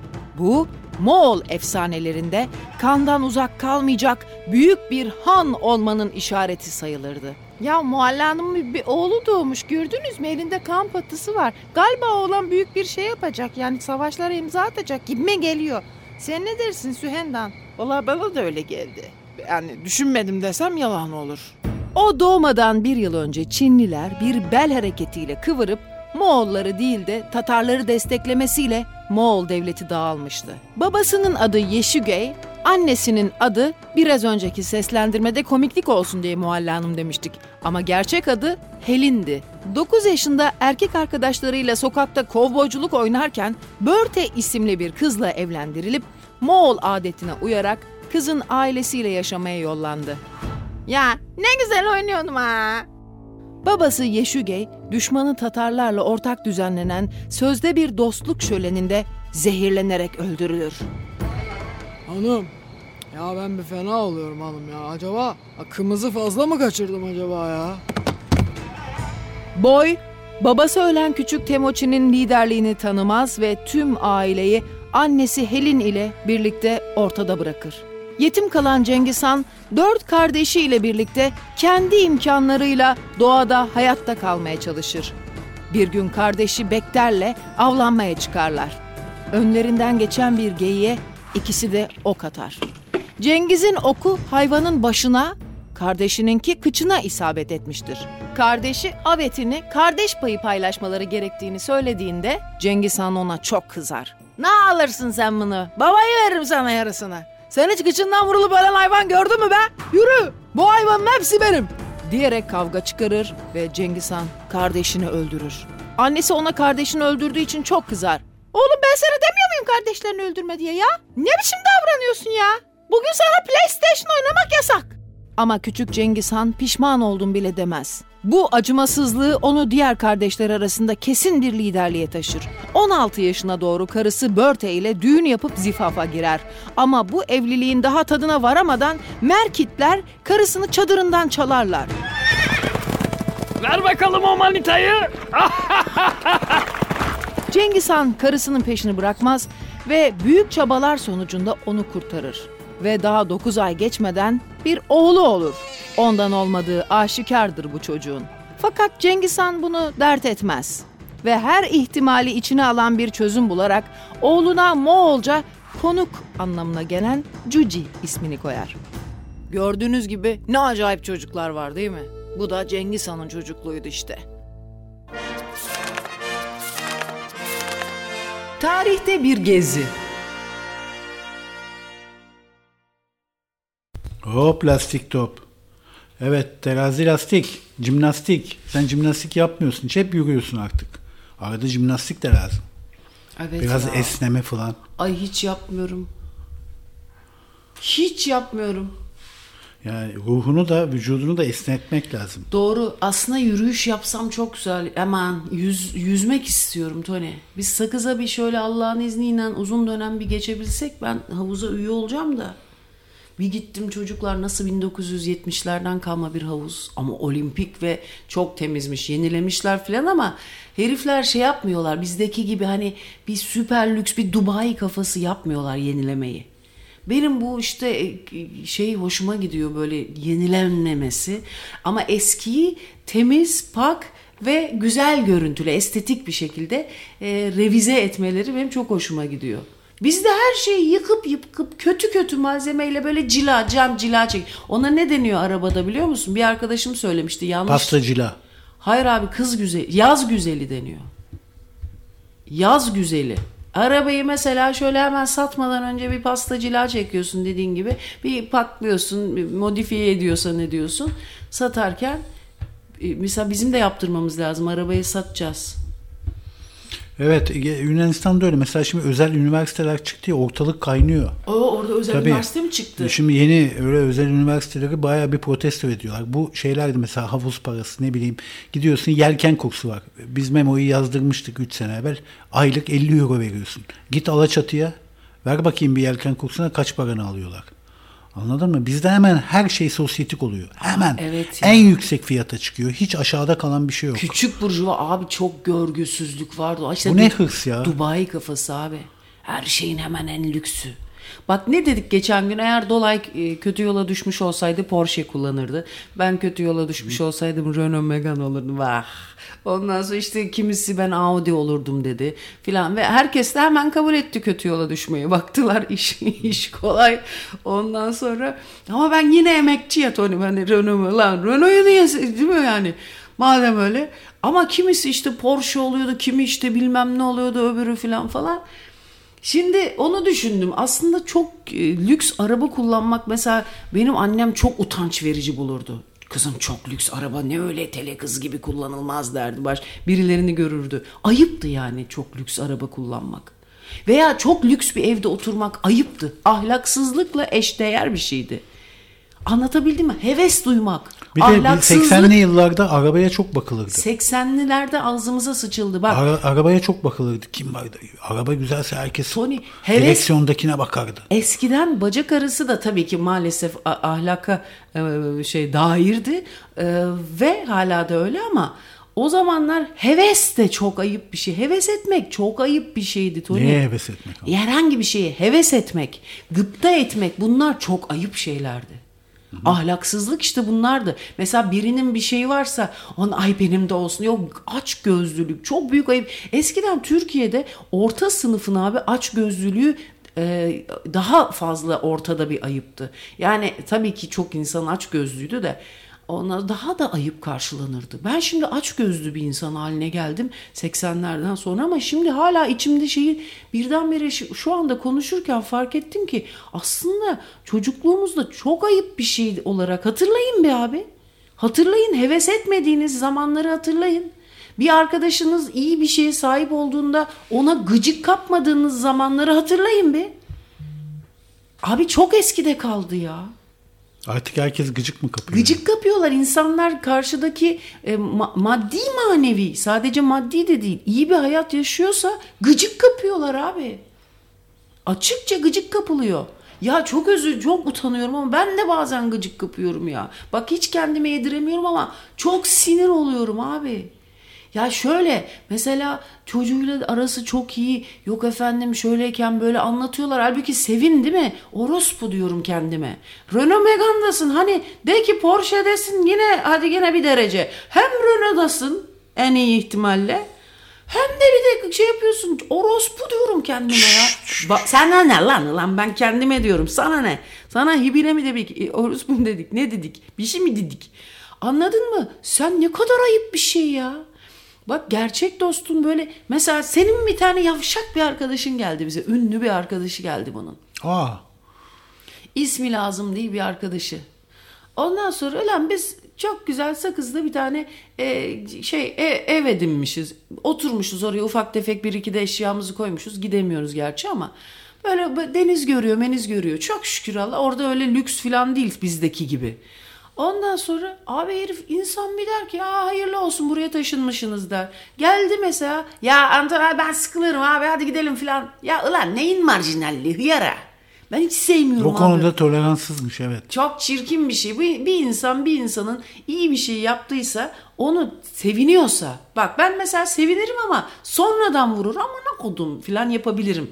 Zamanla hep belli olmaz. Yani şey mi diyorsun, rekabet de var arkadaşlığın içinde ve kimileri arkadaşının ileri gitmesinden, iyi bir şey yapmasından hoşnut olmuyor. İşte bu kendini geri kalmış hissediyor. Ben mesela çocuk konusunda kendimi çok başarısız olmuş hissediyorum. Çünkü vicdanım çok rahatsız olduğu için orada onu hatırlatıyor. Bu bende bir öfke hafiften yaratıyor. Çünkü bir de insanların kendini kandırmasına da çok rahat. Sana ne halbuki, kandırıyorsa kandırsın. Sen niye insanlar kendini Tek ferahladığım yer kendini kandırıyor. At yarağına benzeyen bir çocuğu var diye bak çok pisim ya. Ya özür dilerim arkadaşlar. Mesela evliliğiyle ilgili çok iyiymiş. Ben biz sanki herifi sevmiyoruz. Kardeşim niye hemen satıyorsun? O sıçtığımın kolunu niye hemen yenin içine sokuşturuyorsun? Bunlara sana ne halbuki, kendini onun dışında tutsana mahalle. Hayır ben mahalle karısının önünde giden olduğu için tutamıyorum abi. Çok sinirleniyorum bu huylarıma. Niye muhatap oluyorsun? Niye muhatap oluyorsun? Şöyle biraz yukarıdan baksana, yukarıdan dursana. Yani yukarıdan bakıp kibirli ol demiyorum. Ama kendini oradan bir korusana ya. Bir ciddi ol, öyle çok fazla. Ben mesela olarak böyle karakterini beğenmediğim insanlarla pisleşebiliyorum kardeşim. Biraz kendini uzak tut. Uzak tut. Eğer ortamda olmak zorundaysan da uzak tutabilirsin. Ciddi dur. Niye her bokunu? Ben bir de intikam olsun diye özel şeylerimi anlatırım biliyor musun Toni? O kadar sinirlenirim ki onların kem gözle bakacağını bilmeme rağmen özel şeylerimi anlatırım. Allah. Evet, o kendimden bir mazoşist. İnadına. İnadına değil. Burada bir sapkınlık var. Burayı benim çözmem lazım. O kadar sinirlenirim ki yani anamına kodumun karısı diye anlatırım. Güvenmediğim bir insana bile bir özel şeyini anlatıyorsun. Özel bir şeyimi bak. Ve burada bir sapkınlık buluyorsun. Çünkü öğrenmek istediğini bakışlarından amına kodumun al bunu öğren o zaman. Amına kodumun karısı diye. Ve sonra bir öfkelenirim. Bak hala yine işte hastalık bu. Bu hastalık abi. Benim hani diyorum ya benden cüzdan. Al gör hadi bunu da bil bakalım ne bok yiyeceksin mi? Ama biliyorum ki kem göz olacağımı. Yani ben yargılanacağımı biliyorum. Bile lades. Halbuki o benim içimdeki kendi yargıma öfke. Belki yargılamıyor bile yazık kadıncağız ya da adamcağız.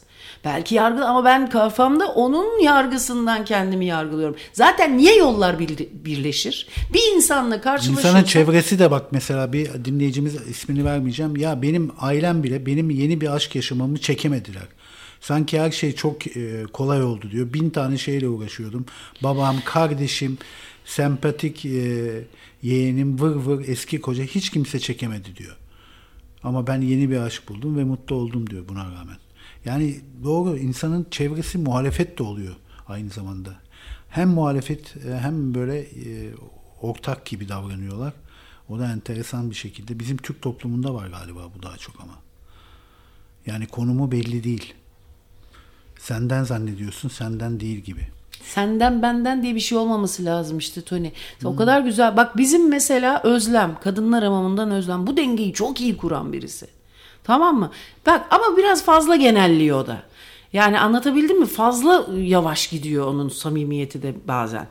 Ama mesela onu güzelce bir şey yapmak lazım. Bir de ben çok fena kanıyorum. Çok samimi davranıyor. Bana İzmirlilerde bu çok tongaya düştüm ben. Çok samimi. Diyorsun ya dünya ahiret diyorsun. Ertesi gün sırtını dönüyor. Ertesi gün başka bir gün. Başka biri oluyor. Tekrar o samimiyeti kazanman lazım. Halbuki sana ne, histerik karı ben yani. Histerikler böyle çok samimi olmak ister biliyorsun. Yani konvansiyonel bozukluğu olan ya. Abi sana ne lan? Hemen patates bağlanıyor kollarıma. Hemen kolonyalar sürülüyor. Ben insan ilişkilerinden çok büyük zarar görüyorum. Tu deniyor mu? İşte niye bileyim manipüle ettiğim için zorbalıkla mı? Bak halbuki sevgimi manipüle ederek sıkıştırmaya çalışıyorum. Ne zaman söyleniyor öyle böyle kadınlar var tu yapıyorlar. O ne demek? Ha. Ne işe yarıyor? Nazar değmesin mi? Bak bir şey söyleyeyim mi? Bak aslında kadınların arasında ben orta sınıf kadından bahsediyorum. Şu anda lütfen asil olan kadınlar kendilerini katmasın bu muhabbete. Ben tamamen bir mahalle karısı serbest çağrışımı yapıyorum. Ondan şimdi şöyle şunlar şöyle işe yarıyor bu tip şeylerde kadınlar arasında bir mesela maşallah. Ben nasıl diyorum kız arkadaşlar ayetel kürsü zinciri. Bu aslında samimiyetimizi artırıcı, iyi niyetimizi hatırlatıcı bir şey. Tamam mı? Ben böyle. Bu benim hoşuma gidiyor. Kendimi iyi hissediyorum. Kız arkadaşlarım benim için inançlarıyla da ben de onlar için inancımızla. Çünkü onun içinde çok ciddi şeyler var aslında. Ama o da kötüye kullanılabilir. O da çok sakat bir şey tabii. Ya filan falan işte. Siz bendeki karakter bozukluklarını herhalde şıp diye anlamış olmalısınız ki sizde olduğunu gösterir bu. Çok da samimi olmayalım. Evet abi. Bunu mesela hiç anlamıyorsa bu ne demek istiyor bu burada diyorsa onda böyle bir akademisyen bir zihniyet olur. Hiç böyle şeylere girmez bu hafifliklere. Bunlar mesela çok hafif kinler bilmem. Hafiflik lan bu. Hafiflik lan bu.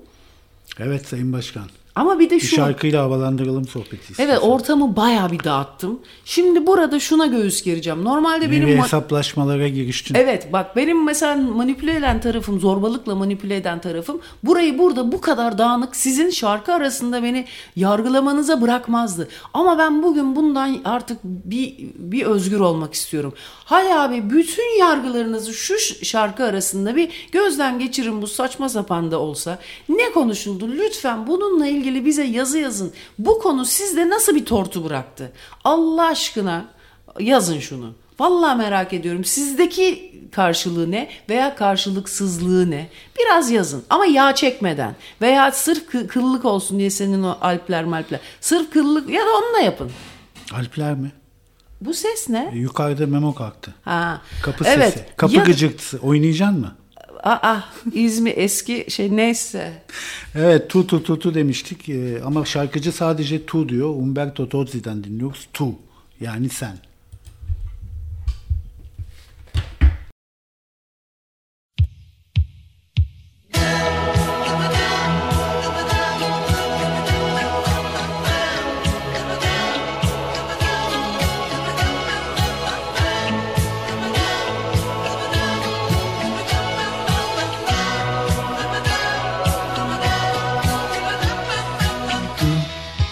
Qui, stiamo là, c'è l'amore a cena e tu dimmi sì, se ti va, il mio letto è forte e tu pesi poco di più della gomma piuma tu, perché tu non ci sei e mi sto spogliando tu, quanti anni mi dai, ho un lavoro strano e tu non va là, che lo sai, vista da vicino tu, sei più bella che mai.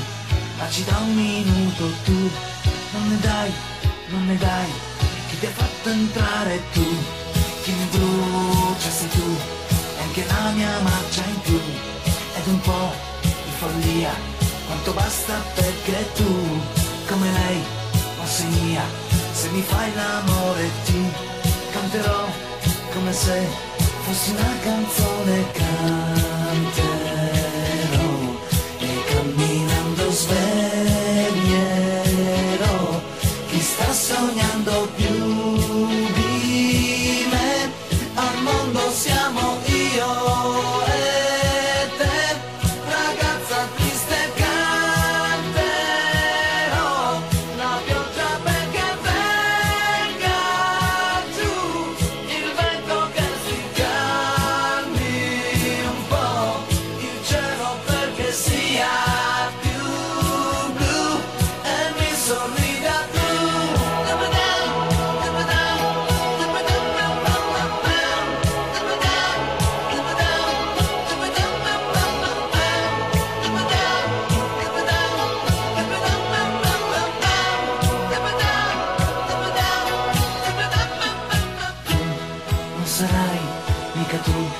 una saponetta che scivolando non c'è, dimmi che da un'ora tu hai bisogno di me, che ti ossigeno di più, dimmi che non sei tu, un miraggio ma sei tu.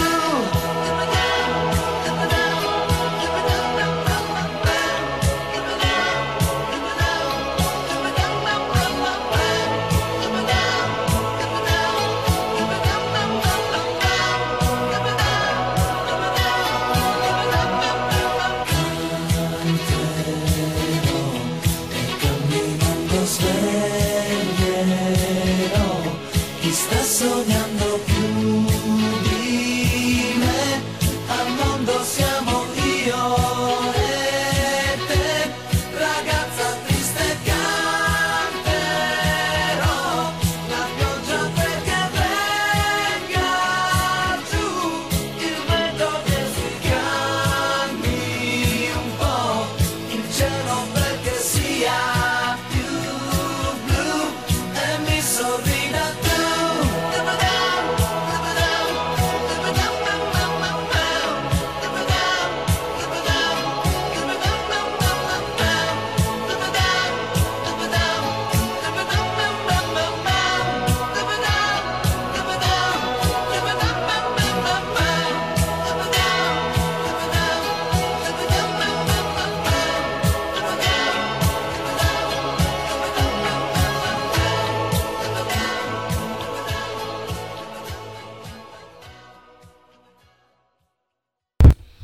Yes, patates.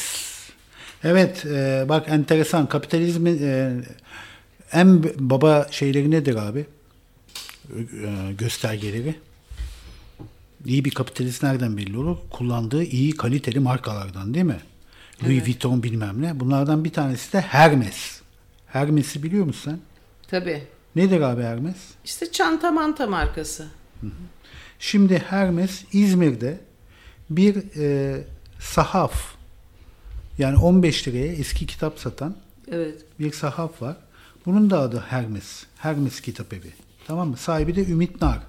Ve dünyaca ünlü Fransız lüks moda markası Hermes, İzmir'de ikinci el kitap satan Hermes sahafın sahibi Ümit Nar'a ticari isim ihlali iddiasıyla patent davası açmış.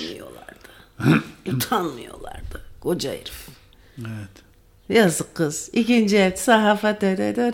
Ayrıca Hermes bir tanrı markası. Bravo. Bir tanrı, antik Yunan'da bir tanrı. Bir ölüm mü? Bir şey mi? Böyle bir toprak altı. Yeraltı. Ha. Allah Allah. Ay, ama o zaman Yunanlılar da abi şey yapsınlar. Senin babaannen Rum'udu. O açsın davayı abi. 51 yaşındaki Ümit Nar diyor ki antik Yunan ticaret tanrısından geldiğini ve herkese ait olduğunu kaydediyor. Bravo. Noel Baba, Zeus gibi bütün insanlığın ortak kültürel mirasına aittir diyor. Bravo. Ama hiçbir şirket bunları tek eline almamalı. Logosunu çalmış mı? Önemli olan o. Yok, ismini kullanıyor sadece. Terbiyesiz heriflere bak sen hele. Hermes. Yok ya. Ayrıca bir şey söyleyeceğim. Mesela İzmir'de Allah diye bir çarşı var. Biliyor musunuz? Allah diye başında kocaman Allah yazıyor. Orası. Yok ya, Hisar önünde yazıyor. Öyle çarşının adı değil ki o. Ama nasıl kocaman Allah? Ben o kadar şaşırdım ki. Ana dedim. Çok şaşırdım ben. Ama koskoca Hermes'in şimdi kalkıp da böyle bir tane adamla uğraşması da çok garip ya. Davanın ilk duruşması geçen ay yapılmış. İkinci duruşmada 27 Mart'ta yapılması planlanıyor. Tamam mı? Öylece oturup Sahafnar kendisi için en iyi kararı beklemek yerine markanın Paris'teki genel merkezinin dikkatini çekmek amacıyla davasını bir sosyal medya kampanyası aracıyla kamuoyunda tartışmaya açmaya karar vermiş. Bravo. Hem reklamını da yapar. Evet. Ulan ne güzel akıllı herifmiş. Ama bir şey söyleyeyim mi? Bak, Nike de aslında bir savaş tanrısı, biliyor musun? Aynen öyle abi. Zafer demek Nike. Evet. Nike. Ya kız, radyomuzun adını Nike FM koyak. Ha? Bir de kampanya başlattık mı İngilizce, bir de eğer yayınlar da yaparsak dünya çapında radyo oluruz Toni. Ya benim hiçbir zaman dünya çapında bir radyocu olamayacak olmam ne kadar acı verici, değil mi? Çünkü sürekli, yani hiçbir şey yapmasam bile bir gün dünya çapında olabilme ihtimalinin olması yaptığın işte çok önemlidir ki kendi rekörünü kırasın. Ama ne oluyor? dünyanın her yerinden bizi dinleyen, bizi anlayan dinleyicilerimiz bizleri dinliyor. Bu da bize yeter de artar bile. Değil mi efendim? Öyleyse Ayşe Tuna'dan dinlemeyelim mi? Ayşe Tuna diye isim vardı, hatırlıyor musun? Aman ya Rabbi. Bir de Türkiye'de yüz güzeli, böyle bizim okuldaki teyze kızı güzelleri bir ara Türk sanat müziği şarkıcısı oldu. Ahlaklı, güzel yüzlü. Tamam mı Toni? Bir tane dinleyelim mi hatta? Ayşe Tuna diye, siz gençler bilmezsiniz. Ben de çok bildiğimden değil ama Ayşe Tuna çok önemli bir Türk sanat müziği şarkı. Bunlar hep edepli giyinen kızlar. Ne, hangi yıllardaydı bu? 80'ler tabii ki. 80'lerde böyle genç kızlar, 25 yaşlarında, 28-30 yaşlarında, tam iyi gelin. Eskiden çünkü 70'li yıllarda ünlü olanlar orospu gözüyle bakılırdı. 80'lerden sonra darbeyle birlikte ordu evi kızları çıkmaya başladı. Ordu'da mesela general kızı tadında kültürümüzü değiştirecekler. Ondan sonra böyle muhafazakar. Ondan sonra saatler mi durmuş? Dur şunu bir dinleyin de. Bu mesela Toni, yüz güzeli Türkiye, 80'ler teyze kızı. Ayşe Tunalı ama. Ayşe Tunalı, tamam. Saatler mi durmuş isimli şarkısıyla. Lan gelin mi 80'leri bakalım ya. Ayt kardeşim nasıl giriyor? Bir de bunlar arabesk ihtiyacını da gideriyordu şu ilk baştaki keman taksimleri.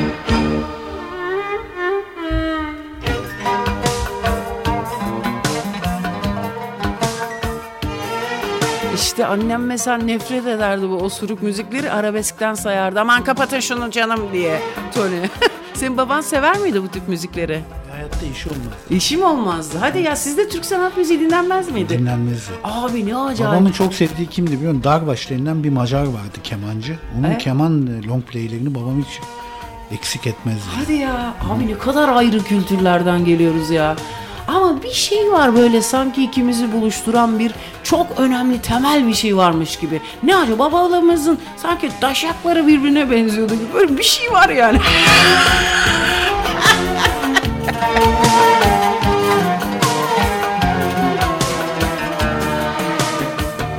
Seni çok özledim, bak koştum sana. Umudumdun benim sevdadan yana. Seni çok özledim, bak koştum sana. Umudumdun benim sevdadan yana. Kaybettim mi seni bulamıyorum. Bilmem ki sen yoksan ne kaldı bana. Kaybettim mi seni bulamıyorum. Bilmem ki sen yoksan ne kaldı bana.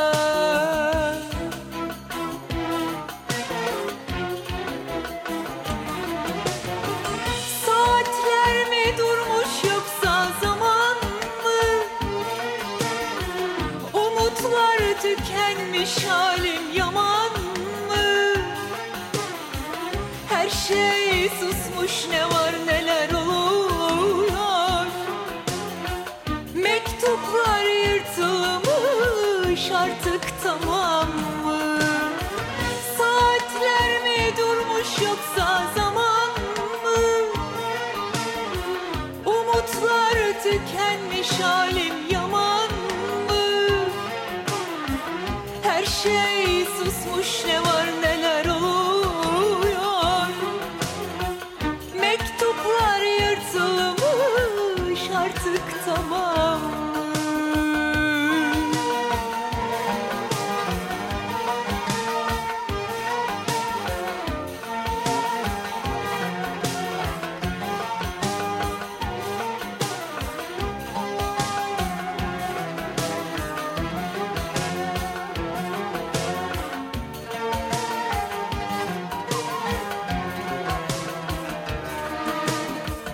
O sözler, yeminler yalanmış meğer. Sevenler hüsranla başını eğer. O sözler, yeminler yalanmış meğer. Sevenler hüsranla İnsan bir ağlarsa bir kere güler, bir sevgi uğruna dünyalar değer. İnsan bir ağlarsa bir kere güler, bir sevgi uğruna dünyalar değer.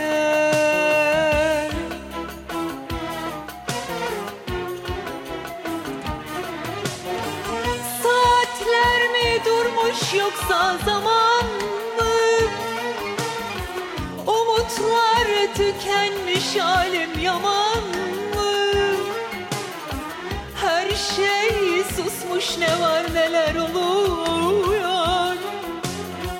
Mektuplar yırtılmış, artık tamam mı? Saatler mi durmuş yoksa... Of çok sıkıcı ya. Aman bu ne ya? Bizim ömrümüzü yediler be. Hadi birkaç dinleyicimiz dedi çok güzel geldi falan. Onların yüzü suyu.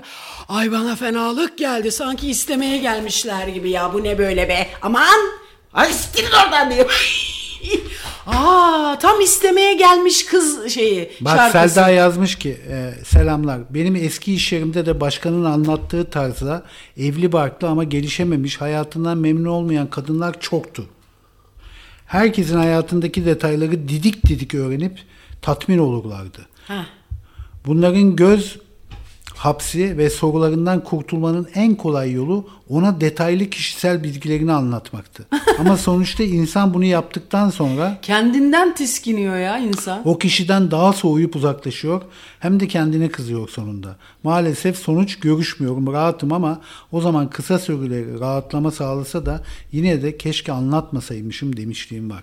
Evet ya bak kardeşim de benim gibi karakter bozukluğuna sahip bir kardeşimiz var. Allah'tan ki yalnız değilim. Çok seviniyorum sizde Yalnız de. bu çaldığın şarkı acayip şişirdi ya. Of ama nasıl sevmişler. aman, Herkes nasıl nasıl şişirdi yazıyor. ya. Bütün Hanzolar ekran başına oldu. Sen haberin yok senin. Yok efendim lisede aşk acısı mı diyen dersin. Bilmem ne. Bak bu Ayşe Tunalı tam kuzenimizdi.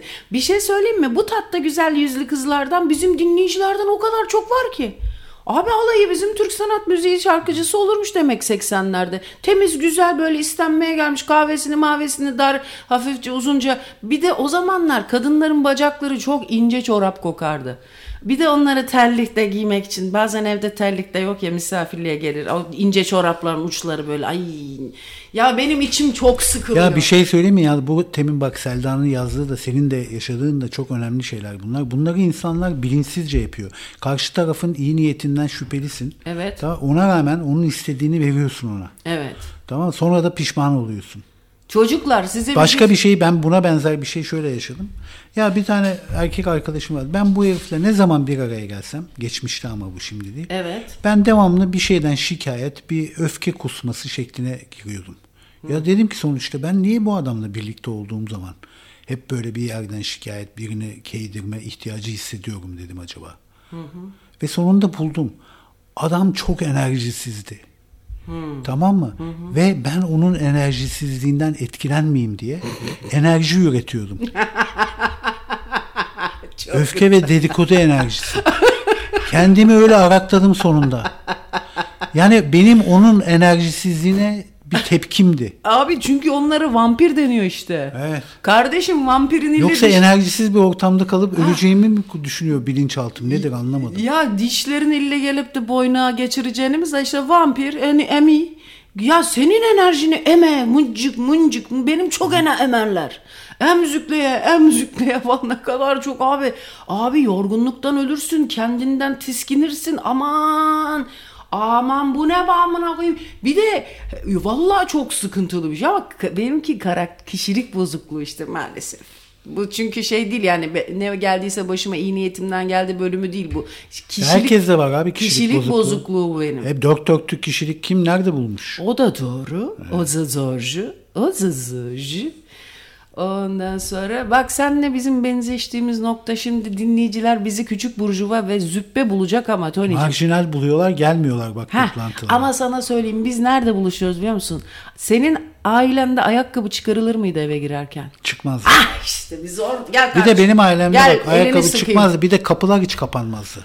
Bizde Evet abi. Bak mahalle karısı bir kere ben söyleyeyim. Yani herkesin odasının kapısı açık olur. Aynen bizde de yatak odası yok efendim kapısı. Ne olur Kerem amına koyayım bu nedir Ha ya? bir de ben şeyi ilk mesela dış temaslarda başka evlerde anneyle babanın yatak odası sanki abi evin genel evi. O kapı hep kapalı. O yatak odası hiç gösterilmez. Ben ona çok şaşırmıştım.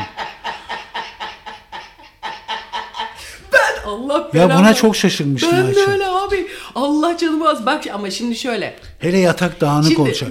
siz Aman tanrım. sizin şimdi Alsancak yollar temiz. Şimdi çünkü bir dinleyicilerin tamamını karşımıza almayalım. Alayı ayakkabısını çıkartıyor. Şöyle açıklayacağım bunu. Sokaklar pis diyor, tükürüyor bilmem. Doğru söylüyor. Ama ben bir üniversite lojmanında büyüdüğüm için bizde ayakkabı aklıma bize anne ya aklına gelmezdi bizde ayakkabı çıkarma. O ayakkabılar kapıların önlerine anam böyle bir dizi sürekli evin içinde biri ölmüş de mevlüt var sanki amına koyayım. Onun bizde hiçbir zaman çıkmazdı. Ondan sonra ama niye? Çünkü lojman pırıl pırıl yerde abi. Aslan gibi pırıl. Kimse ne tükürür. Ne babam dışında kimse tükürmezdi yer. Babam çok yere tüküren bir herifti ya. Aman ne pis adamdı rahmetli. Ondan sonra bu Alsancak da çok temiz bir yerde. Alsancak her zaman nezih. Bir de oradan da çıkmıyordunuz. Siz zaten iş yeri orada baba. O yüzden çıkarılmazdı. Hadi bu Hanzolar içleri rahat etsin. Yerler çok pis. Biz sonradan pis pis yerlerde oturduk. Ama o zaman tabii mecbur çıkarıyorsun. Ama bunu bir gereklilik olarak yapmadığımız için hatırlamıyorum yani yerler pisti mi diye. Temizse çıkarmıyorduk abi. Ama bir kere bile annem bir de ayıp karşılanırdı abi. Misafir gelince ayakkabı çıkartılmazdı bizde. Bizde çıkartı hiçbir zaman olmadı böyle. Bak çocukluğumdaki ben şimdi gidiyorum Ülkü teyzeleri entel geçinenler de var. Abi sürüm teyzemin deyimiyle bir gün böyle teyzem çok şık giyinmiş misafirliğe. Hadi biz paspal giyiniyoruz bilmem ne. Böyle çünkü herkesi karşımıza alamayız. Yapayalnız kalırız. Bu ayakkabı çıkarmayla ilgili karşına kimseyi alma. Yapayalnız ölürsün. Cenazene bir kişi gelmez. Ondan sonra teyzemle bir gün o da böyle çok güzel giyinmiş. Aman ya Rabbi çok şık giyinmiş. Bir gün ben de röportaja gidecektim. Bu senin adamın adı neydi? Basketçi meşhur herif. Ondan sonra o da yeni evlenmiş filan o zamanlar magazin değeri olan bir evlilikti. Ben de röportaja gittim. Erkek röportajları yapıyorum. Ayça İbrahim Kutluay mı? Onların evine gittim. Bir Anıtkabir gibi ev yapmışlar. Nasıl bir zenginlik. Evin içinde böyle her yer granit. Ve asansörle inip çıkılıyor evin içinde. Yani evi asansör bir tek onun kapısında anahtarla mı açılıyor? Hayır evin içinde asansör var. Tamam onu dedim işte. Tabii evin içindeki asansör evet. Peki yani, dışarıdan o kata bassan giremiyorsun tabii. Hayır tabii ki gireceksin. Müstakil bir evdesin. Müstakil bahçeden girdin. Evin kapısını açtın. Evin aşağı katı 3 katlı bir ev. 3. katı çıkıyorsun asansör. Hadi yaşlılar için yapmışlar diyelim böyle.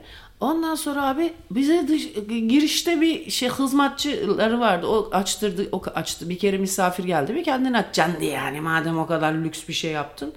Ondan sonra abi içeri girdik ayakkabılarımızı çıkardılar. İnanamadım ben böyle. Teyzem de çok şık dedi ki teyzem kızım dedi biz böyle çorabımızı sürüye mi gideceğiz? Ya ayıptır abi yaptırmayın şöyle bir de topuklu ayakkabıyla geliyor insanlar şık giyinmişler onları. Sonra, evet ya bütünlüğünü bozuyorsun. Bu ne ya? Donk kadın zaten. Hayır düşünsene politikada böyle bir şey yapıldığını. Mesela gidiyorsun başbakansın başka bir ülkeye gidiyorsun ayakkabını çıkarttırıyorlar. Çok kötü. Çok pahalı. Statün düşüyor bir kere. Kardeşim çok pahalı halı almayın siz de. Almayın canım insanı kendi değerli halını koyacaksın diye insanı değersizleştirme. Kadın orada götünü uzatmaya çalışıyor ki iki güzel görünsün. Bacağını uzatıyor. Yeni bir balık tutmuşuz. Onu çıkarttırıyorsun. Birdenbire insan kendini götten bacak hissediyor. Donk. Bir de götün yere vuruyor gibi hissediyorsun. Donk bir de topuğunda hep donk ses çıkarıyor.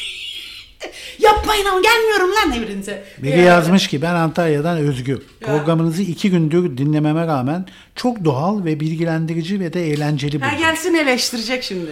Ben de güvenmediğim birine özel bir durumumu anlatmam. Bir çeşit sana güvendim sen de bu güveni hak etmelisin şeklinde bir manipülasyon taktiği olabilir. Ben de bazen yapıyorum. Yani güvendim bakalım hadi güvenimi boşa çıkartacak. Yok öyle değil. Çok Özgür kardeşim seni hoş geldin öncelikle aramıza. 2 gündür dinliyorsun. Şöyle ben onlara artık yok güvenmiyorum bir kere. Bir kere zaten güvenmemeyi, zaten benim aşağılık yani kişilik bozukluğum dediğim şey bu. Güvenmediğini bile bile sen her şeyi böyle bir anlatıyorsun ki Bak, bir an bazı önce... misafirler de ev ayakkabısıyla gelirmiş. Ha evet, eskiden öyle yaparlardı. Ev ayakkabısıyla gelirlerdi, temiz ayakkabıyla giderlerdi 90'larda. Yani ev için kullanılan ayakkabılar varmış. Ayrıca yanlarında onları Teyze, getiriyorlarmış. anneanne mesela Memo'nun babaannesi öyle yapardı. Bir yere gideceği zaman çantasına koyardı. Öyle giderlerdi. Eskiden öyle yapılırdı. Evet, eski hanımefendi insanlar onu yapardı. Ya siz bakmayın, ben züppe gibi duruyor ama gerçekten benim öyle züppelikten değildi. Yani belki de çünkü züppe olduğunu bilmez ki. Züppelikten de var mı? Ayakkabı çıkar. Ya herkes, bak, bir dinleyici yazmış ki isteyen istediği gibi insanları evine alsın demiş. Geleneklere saygı duyuyor. İşte hemen yazıyor öyle, zaten karşımıza geçecek. Tabii abi, hepiniz çünkü çıkar. Ya şöyle, tamam çıkartırız amına koyayım. Yalnız kalmaktansa ayakkabıyı da çıkaralım. Bir tek biz diyor bebek emeklerken çıkarttırdık insanlar. Evet diyor. ben de öyle yapıyorum. Şimdi ben de çıkarttırırım. Gıcıklığını abi, siz çıkarttırıyorsunuz benim evim. Şey mi affedersin, ne ev yani. Ben de çıkart, artık siz de çıkarın kardeşim. Ama şu var, çamurlu ayakkabıysa eyvallah. Ben de çok fena oluyorum çamur denen şeyden. Çünkü bende bir şeyi var onun. Çocukluğumda bir koz yatağını, bunlar o zamanlar koz yatağı, şimdi böyle bir şey de değil aslında, şu anda da bir şeymiş gibi yapmaya çalışıyorlar orada oturanlar. Her zaman da çoban bir yerdi. Şimdi Bir de bizde yollar temiz değil abi. Bak mesela şimdi çık burada. Urla değil mi burası? Evet. Türkiye'nin göz bebeği. Yollar leş gibi Doğru abi. söylüyorsun. Her taraf toprak, çamur yani. Doğru, biz burada Batı'da öyle değil çıkarıyoruz. ki. Doğru. Ya ben Nice'te ilk gittiğimde ben gördüm, sabah 6'da bir gün kalktım. Abi adamlar sabunlu suyla sokakları yıkıyorlar ya. Evet ya. Sabunlu suyla sabah sokak yıkıyorlar abi. Alsancak temizdi dediğim gibi. Biz çıkarmıyorduk ama biz lojmanda sabunlu suyla yıkanıyor gibi temizdi. Ya o kadar temizdi ki, lojman zaten öyle bir şeydir ama. Yani o kadar güzeldi ki o Nice'te o yıkamayı gördüm, ben hayret ettim. Yani mis gibi, Nice gibi değil, mis gibiydi ortalık. Evet. Şimdi biz çıkarıyoruz tabii. Eskiden güzel bahçede otururken, ama hava güzelse, temizse, güneşliyse, annem şey derdi hatta. Güneş kızım bütün mikropları kırar. Öyle çok fazla şey yapmayın derdi. Ayakkabıyla gezince filan. Boka basıyorsan tamam. Ama Türkiye'de de yerler çok boklu be abi. Şimdi birçok dinleyici bana gıcık kapıyor. Ay aman kap be. Zaten sürekli benden bir şey öğrenmeye çalışıyorsunuz. Tamam. Siz ne mi uğraşacağım be? Aman tamam, gelmiyorum. Hiçbirinizin evine gelmeyeceğim. Bir de üzülüyorum. Şimdi böyle konuşunca çıkarma ayakkabılarını istersen diyor. Öyle de çok sevdiğim arkadaşlarım bundan sakın alınmasınlar. Çünkü bazen öyle, o zaman da içim üzülüyor böyle. Çünkü ben programda pisliğim tutuyor abi.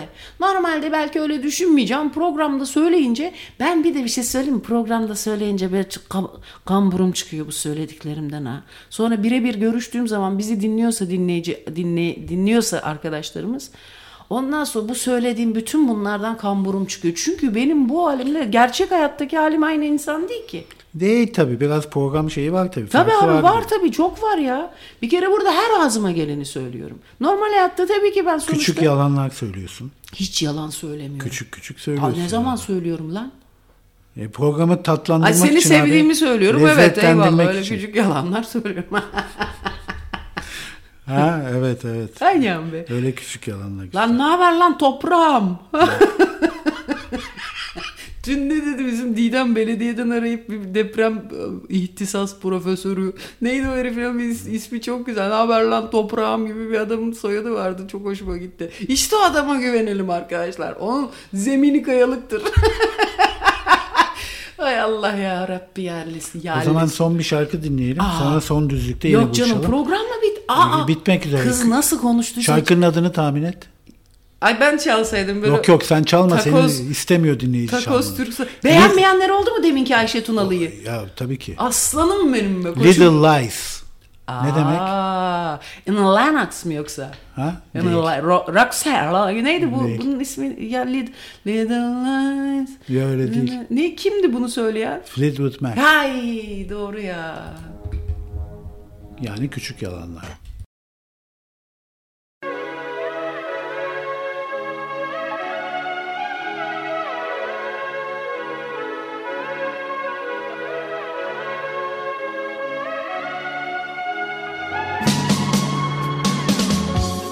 If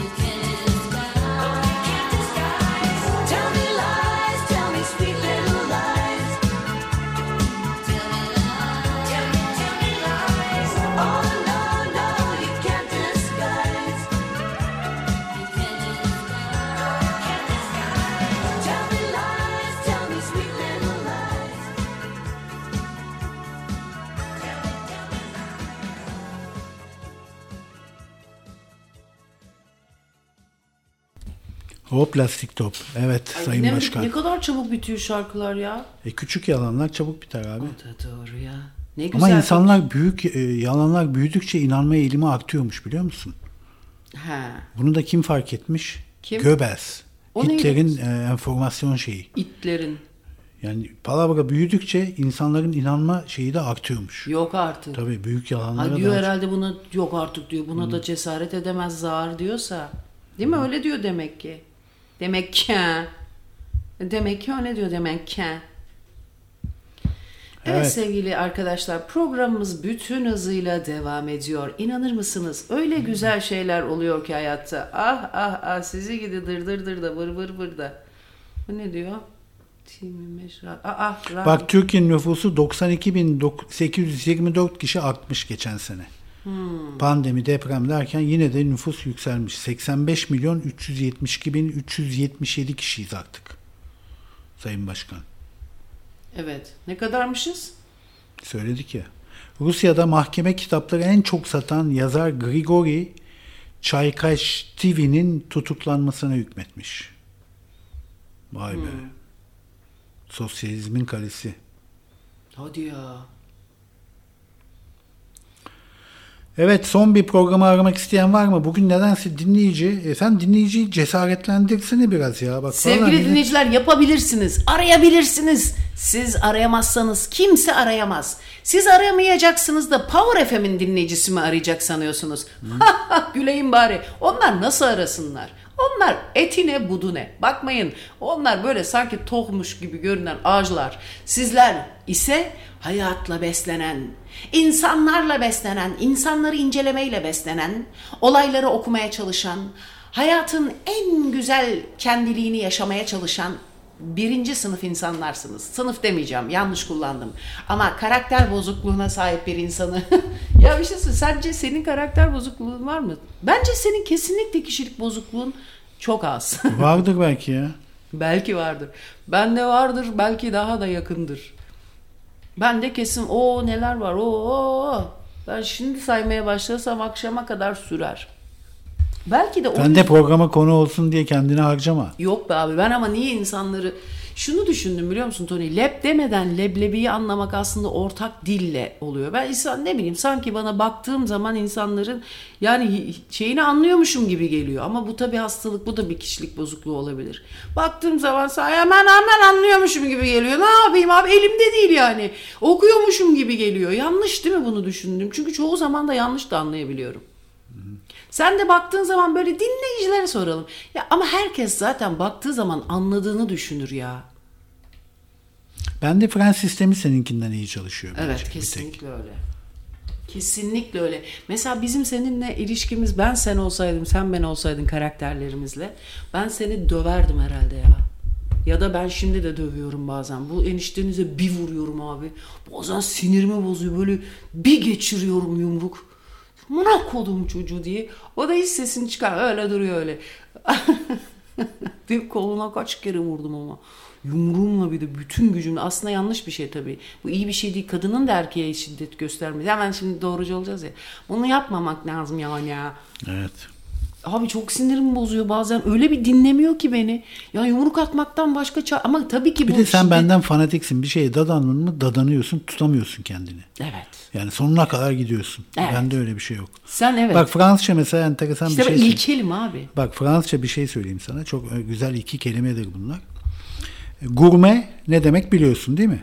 Lezzetten anlayan. Lezzetten anlayan. Gurma ne demek biliyor musun Fransızca? Hıyara. Hayır. Obur demek. Aa. Bak ikisi ne kadar yakın. Gurme zevkle yemek. Sen gurmesin, ben gurmayım. Gurma obur. Ve siktir. sonuçta nedir? Ne farkı var? Ne? Aslında gurme de bir obur ama beynini kullanan bir obur. Oo. Öbürü beynini kullanmayan bir gurme. Çok yani güzel. obur beynini kullanmayan bir gurme. Gurme ise beynini kullanan bir obur. Öncelikle sana bu medeni cesaretinden ötürü tebrik etmek istiyorum seni. Bu yayında sana bunu söylemek açısından değil ama mi? çok yayında olması umurumda Ama değil. bilgi entelektüel olarak Çok o kadar güzel. değerli ki. Çok güzel. Bu yüzden bu hakaret bile bana çok güzel geldi. Yani ne kadar karşılığında, bak hakareti yedim ama karşılığında müthiş bir bilgi. İşte sizden farkım bu. Ha, müthiş bilgi benim için benden çok daha önemlidir. Ha, bu da er baba yiğitte olan bir şey değildir. Niye ben sanıyorsunuz kişilik bozukluklarımı bu kadar rahatlıkla? Çünkü diğer hasletlerimi o kadar beğendiğim şeylerim var ki. Helal olsun kız sana diyorum. Aferin lan Ayça diyorum. Koçum benim diyorum. Kişilik bozuklukları bile sende güzel bir toprak yaratıyor. Onlar işte nasıl ki bitkiyi sen güçlendirmek için gübre koyarsın. Benim bu kişilik bozukluklarımda benim faydalı gübrelerim abi. Değil mi? Bokun içine ne yapacaksın? Bokun içine boku yiyen bir bakteri atarsın. İçilecek su haline getirir. Belki çirkin bir betimleme ama öyledir. Benimki bok yiyen sevgili... Ama bok da taze bok değil. Önce bir yanacak, metamorfoz olacak değil mi? Çok boktan bir program dinliyorsunuz ama hiç merak etmeyin. Sizin kökünüzü güçlendirir. Ay sizin kökünüze gerçekten sevgili dinleyicilerimiz. Evet, köklerinize güzellikler kökleyen radyonuz Radyo Karavan'da bir programımızın da adeta sonuna geldik. Şahane bir çarşamba olsun. Biz bugün eniştenizin ağzına sıçtığımın CRP'sini şey ettirmeye gidiyoruz. Aha kız dinleyici arıyor ya. Arıyor mu? Ama galiba bu bir şey, bu ticari bir şey. Alo? Günaydın. Ticari bir dinleyicimiz arıyor. Kimmiş bu ya? Ne bileyim, telefon numarası çok ticari geldi. Neden böyle bu telefon? Nasıl öyle? Yani çok güzel. Bir kere programı mı aramış? Kimi aramıştınız? Ben seni aradım. Ayça'yı mı? Ayça'yı aradım, evet. Yayına katılmak için mi? Evet. Sizin çocuğunuz mu aldı bu telefon numarasını size? Yo. Ne kadar güzel. Telekız numarası gibi, çok özür dilerim. Yani ben de telekız sayılırım ya. Bir dakika. Kız bizim dolayına. Ana bu Aydın'ım benim. Ben de seni özledim. Bir sesini duyayım dedim. Dolayın annesi. Abi çok önemli bir insanla şu anda haşır neşir oluyoruz yalnız çocuklar. Aydın romanlara geçmesi gereken bir kadındır. Öncelikle saygılar diyerek konuşmayı açalım. Öpüyorum seni. Biz de öpüyoruz. Ya bir şey söyleyeceğim Aydın'ım. Şimdi dolay molay ya çok... Bu dolayı nasıl yetiştirdin sen? Maşallah. Hakikaten ya. Şimdi ben geçen gün bir sıkıntı oldu bizim oğlan. Dedim ki Toni'ye ben Aydın'ı arayacağım dedim. Gerçekten. Ben de senin pedagoji uzmanı. Kesinlikle insan uzmanı abi. Maşallah yani. Hakikaten Beni çok onur ediyorsunuz. Estağfurullah. Ne münasebet, hiç olur mu öyle şey? Ben kim köpek? Vallahi billahi çok teşekkür ediyorum yani. O sizin güzel görüşünüz de ben bu sözleri de söylemeyi çok seven bir insan değilim. Bakmayın, ben de biraz senin gibi. Abi çok güzel. Bir şey söyleyeyim mi? Aydın'ın niye biliyor musun? Çünkü basma kalıp değerlerden yürümüyor bak. En önemli bence. Mesela Telekız bak, onun yaşında, onun Antepliliğinde birine bunu söylesen. Antepli değil o, Halfetili. Doğru söylüyor. Halfetili. Orada bir baskınlığımız var. Bir şey söyleyeceğim. O su altında kalan köyden misiniz gerçekten? Halfeti kadınları baskın olur. İdareci olur. Erkekleri okur. Kadınları idareci olur. Bir şey söyleyeceğim. Mesela onu her baba yiğit, ben de Telekız sayıl gibi bir şeyim demesi her baba yiğidin harcı değildir bu. Aslan gibi bir Richard. Özgüven ister. Tabii abi, delirdim. Yani biraz zaman insanı törpülüyor kızım. Belki eskiden ayıp saydığımız şeyler şu anda bakıyorum çok normal. Tabii ki kabullenmek, onu nasıl söyleyeyim, yaşamak yavaş yavaş oluyor. Birdenbire hiçbir şey olmuyor. Evet. Yani doğru. Bunu ben her zaman söylüyorum. Ben Dola'ya da söylüyorum. Kızım, bunlar bir şeyler öğrenerek büyüyorlar ama şu anda bunu sana veremezler. Zaman içinde dönecek bunlar bize diyorum. Evet. Yani çocuklarımız için de öyle, torunlarımız için de öyle. Çok doğru. Hayat alırsın, sonra satarsın. Evvela almayı öğreneceksin. Almayı bilmezsen satmayı bilmezsin zaten. Abi çok güzel söyledi ya. Bak bunlar şu anda seni bunlar pişmekten bahsediyorsunuz galiba, değil mi Aydın? Evet. Bir de tevekkül olmak. Bir de hayatı olduğu gibi kabul etmek ve insan kendini kabul ederse yaşamı da kabul ediyor ve böyle yaşıyorsun işte. O zaman daha mutlu, daha huzurlu yaşıyorsun. Evet ya, direne anca kendini törpülüyor insan ya. Vallahi öyle. Tabii. Yoksa hepimizin hayatında ne acılar, ne sıkıntılar, ne zorluklar var. Birdenbire olmuyor ki hiçbir şey. Doğru valla. Bak benim 9 Şubat evlilik yıl dönümüm. 50 senemi verdim. Maşallah. Beraber. O da bana verdi. Şimdi inkar etmeyeyim de. Ama benim kocam benden 7 yaş büyük, benim kadar olgun olamadı. Olamıyor. Çünkü erkek doğasıyla kadın doğası çok farklı. Evet, doğru. Yani Ama işte bizim... Peki bir şey söyleyeceğim. Çocukları istediğin gibi yönlendirdin. Kocayı yönlendirebildin mi istediğin gibi? Yok, onu yönlendiremedim çünkü Çok geç geçti elime diyorsun. Yok. hayır, çok gençtim. Gençtim dedi. Gençtim. Ben 19'u bitirdiğim sene Doğan'la evlendim. Doğan 27 yaşındaydı. Yani ben bazı yerlerde yetişemedim. İstanbul görmüş, uzun süre dışarıda kalmış, liseyi yatılı okumuş, hayatı daha farklı algılamış bir adama yetişemedim ben bir noktada. Vay, ne kadar güzel ifade ediyorsun kendini ya. Peki bir şey söyleyeceğim. Şimdi nasıl durum? Çünkü Vallahi artık şapka. ara kapatıldı artık. Şimdi eli mahkum. Şimdi ben ne dersem o. Çünkü bir yerden Bunu da sonra... yönlendirmiş Ay, yani. Doğan'dan daha Hayır, uysal bir içimde kuş şey gelmiş. var. Akıllılığımdan o da, bak onu da ben onore edeyim. Akıllı bir adam ki bana bu tevazuyu gösteriyor. Dövüşse benden kendi kaybedecek. Ben kaybetmeyeceğim yani. Mesela bu kadar basit. O bir de akıllılığından hakikaten, çünkü altına sıçma yaşlarımız artık sizde bir tık daha. Ya aman Allah o günlere koymasın da kızım. Aman amin. Çok Hakikaten sevindim. Öyle yani. Erkek belli bir zamandan sonra akıllı olursa kadına eyvallah eder. Ya şimdi bahar geliyor ya, yine gidelim Bodrum'a. Sizin evde biz çok güzel vakit geçirmiştik gelin ya. bana, benim Gelelim evim. ya vallahi ya, şu olanı da. Bir gün 3 gün misafirim olur. Tamam. Süper Odam var, olur. benim var. Yani olmasa derim ama ne yapayım derim. Herkes bildiği gibi hareket eder. Misafir de getirebilirsiniz, yerim var. Yaşasın, süper. Evet. Aydın'ım çok sağ ol, çok Çok teşekkür sağ ol. ederiz. Çok iyi geldi Bir sesin. sesini duyayım dedim. Toni iyi de bir geçmiş olsun diyemedim. Dolaydan alıyorum şeylerinizi, yani ihtiyaç da duymadım, belki ondandır. Ondan Şimdi evet. hele arada dedim bir konuşayım şunlarla ya, uzun zamandır. Çok güzel oldu. Şahane oldu. Ben istiyorum zaten dinleyiciler daha iyi tanısın seni. Çünkü bir şey söyleyeyim mi? Şimdi bizim artık annelerimiz filan, Allah size ömür versin. Yani sizler genç evlenip çocuk yaptığınız için hani onların yerine koyacak çok insanımız kalmadı artık. Mesela benim böyle gelip de bir anne şeyinden daha geleneksel bir yerde büyümüş ama modern düşünen insan bulmak çok zor. Kendi mayana göre. O yüzden... Ya ben biraz özgür ruhluyum. Koç burcuyum ya. Yükselenim Helal Koç burcu. Yesinler senin Koç burcunu yesinler. ateş burcu olduğum için hep böyle özgürlükçü, Evet. asi ruhlu bir kızdım ben. Çocukken de öyleydim. Gençken de. Mis. Yani benim annemde de vardı o biraz. Benim annemde de vardı. Yani Evet. zamanının bayağı bir özgür bir kadınıydı yani. Babam çok güzel idare ederdi. Babam çok taassup bir adamdı ve 10 yaş büyüktü. Babam inşaat mühendisi, teknik üniversite mezunu. Annem ilkokul mezunuydu. Ve annem o akıldan yani babamı idare ederdi. Ama bak görüyor musun, okumuş bir baba, yani yine bir okumanın bak nasıl dokanması ne kadar önemli bir şey ya. Kuşağı tamamladık. Biz o zaman ne oluyoruz? 3 kuşak üniversite mezunu. Bizim ailede okuyan çok. Evet ya. Bakma, ben okumadım. Babamın okumaya çok düşkün olmasına rağmen çocuklarından sadece ablamla abim okudu. Geri kalan 3 kardeş küçük rahmetli oldu. Gülhan da ben de. Yani okumadık. Ben mesela fen öğretmeni olacaktım. Olmadım evleniyorum diye.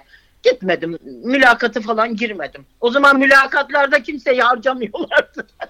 Os canım, ne olacak? Boş ver ya, okumak neymiş? Zaten ben ona hiç inanmıyorum ama söylemeyeyim buradan. Ama Öyle çocukları okutmuşlar. İkisi de doktor olmuş. İkisi bak. de doktor oldu, evet. Ya Maşallah şöyle- maşallah. Ayça bizim evde bir gazete kağıdı bile okunmak için birbirimizden dövüşürdük. Öyle bir ailenin içindeydik. Ne güzel ya. Babam keman çalardı, ney çalardı. Bak Abim gördün mü? Annem çok güzel şarkı söylerdi. Evet Ama- abi, işte bak Anadolu insanı abi. Demek ki biz sanıyoruz ki hep Anadolu insanı, hep zannediyoruz şeydir. Hayır Ben abi, bak işte aslan gibi. İnsanlarla kaynaşa kaynaşa hamlığını olgunlaştırıyor. Büyük şehirlerde herkes birbirini kapata kendini kaybediyor. Ben bunu böyle kabul ediyorum. Doğru. Büyük Doğru. nüfus artıyor ama kalabalıklaşıyoruz ama aynı zamanda İnsanlar- yalnızlaşıyoruz. da. Nicelik fazlalaşıyor, nitelik Kapatıyorlar. azalıyor. Benim yani şimdi şeyim mesela Oktay'ın ailesi, karısının ailesi çok kapalı bir aileydi ve hiç kimseyle muhatap olmamaya, herkesi de eksik görmeye çalışan insanlardı. Evet. Ben o zihniyeti gördükten sonra büyük şehirlerden soğudum. Bak burada Bodrum'dayız. Çok güzel. İç aile gibi oluyorlar onlar. Ha? İç Evet, aile onlar gibi. Hep savunmada oluyorlar. Çekirdek aile. Evet, Çekirdek aile olmaz. Aile büyük olur. Tamam oldu Aydın'ım. Çok teşekkür Çok sağ ol ederim. İyi aradığın ki için. aradın. Hoşça kal. Sabahtan çenem açıldı. Yok Hoşça kal. güzeldir. Hadi öptük. Bay bay. Düzeniniz sağlıklı olsun. Düzeniniz daim olsun. Amin. Hayatınız güzel olsun. Amin. Çok sağ ol. Bu yarınlarımız olsun hep beraber. Öpüyorum Amin hepinizi. inşallah. Hadi bay bay. Hadi Bay hoşça bay. kalın. Ne kadar doğru konuşuyor değil mi? Abi çok güzel konuşuyor. Bir de şimdiki duası da bana böyle sanki bir şelalenin altında böyle oh be. Abi ihtiyacı oluyor insanın böyle kendi mayası gibi hissettiği insanların bir iyi niyeti hakikaten çok tatlı geliyor insana. Hani dua dedikleri. Güzel Ya doğru geliyor. konuşan insanların prim yaptığı toplumlar da var dünyada. Bak bir dinleyicimiz daha evvel Kanada'da yaşamıştı. Şimdi Avrupa'da yaşıyor. Diyor ki Kanadalı bir psikolog Nazi Almanya'sını incelemiş. Ve kitlesel kötülüğün temelinde yalanın yattığına kanaat getirmiş. Bir toplumda ne kadar yalan varsa o kadar kötülük oluyormuş. Sıradan kendi halinde insanların yalanlara inandığını gözlemlemiş ve her insanın aslında bu potansiyele sahip olduğunu anlamış. Bu duruma düşmemek için de hayatta olabildiğince yalansız yaşamak gerektiğini söylüyor. Hı? Evet. Evet. Bir programın daha sonuna geldik. Evet. Güzel program oldu bugün. Güzel oldu ya işte hep beraber yine içimizi açtık. Hiç yalansız dolansız mümkün mertebe. Ya mümkün mertebe ne kadar yalansız yaşarsak o kadar iyi. Evet. Hoşçakalın. Ne zaman görüşüyoruz Sayın İnşallah ölmez sağ kalırsak yarın sabah 9'da görüşmek üzere demeden önce bahar temalı yeteneksizler için resim atölyesi bahar temalı. Bahar neleri barındırıyorsa böyle etrafından bütün yoluyla yordamıyla bütün içeriğiyle nerelere dokanıyor bizde. Acaba sanatta nerelere dokanıyor ve o sanatta niye oralarımıza dokanıyor? Bütün bunları birlikte araştırıyoruz, ediyoruz, birlikte üretiyoruz. Bahar temizliği. Bahar temizliği için 5 haftalık bir bahar temalı yeteneksizler için temel sanat eğitimi Ruhlarda bahar temizliği. Evet, ruhlarımıza iyi gelecek olduğunu inandığım, bol bol üreteceğimiz, onunla güleceğimiz, geceleri birlikte takılacağımız, her pazartesi saat 21-23 arası Zoom üzerinden buluşacağımız 5 haftalık yeteneksizler için resim atölyesi çalışmamıza katılmak isteyen bana ya aycazen@gmail.com'dan ya Instagram direkt mesajdan ya da Toni eniştenize de telefon mesajıyla ulaşabilirsiniz. Hoşçakalın. Yarın görüşmek üzere. Bay bay. Bye bye.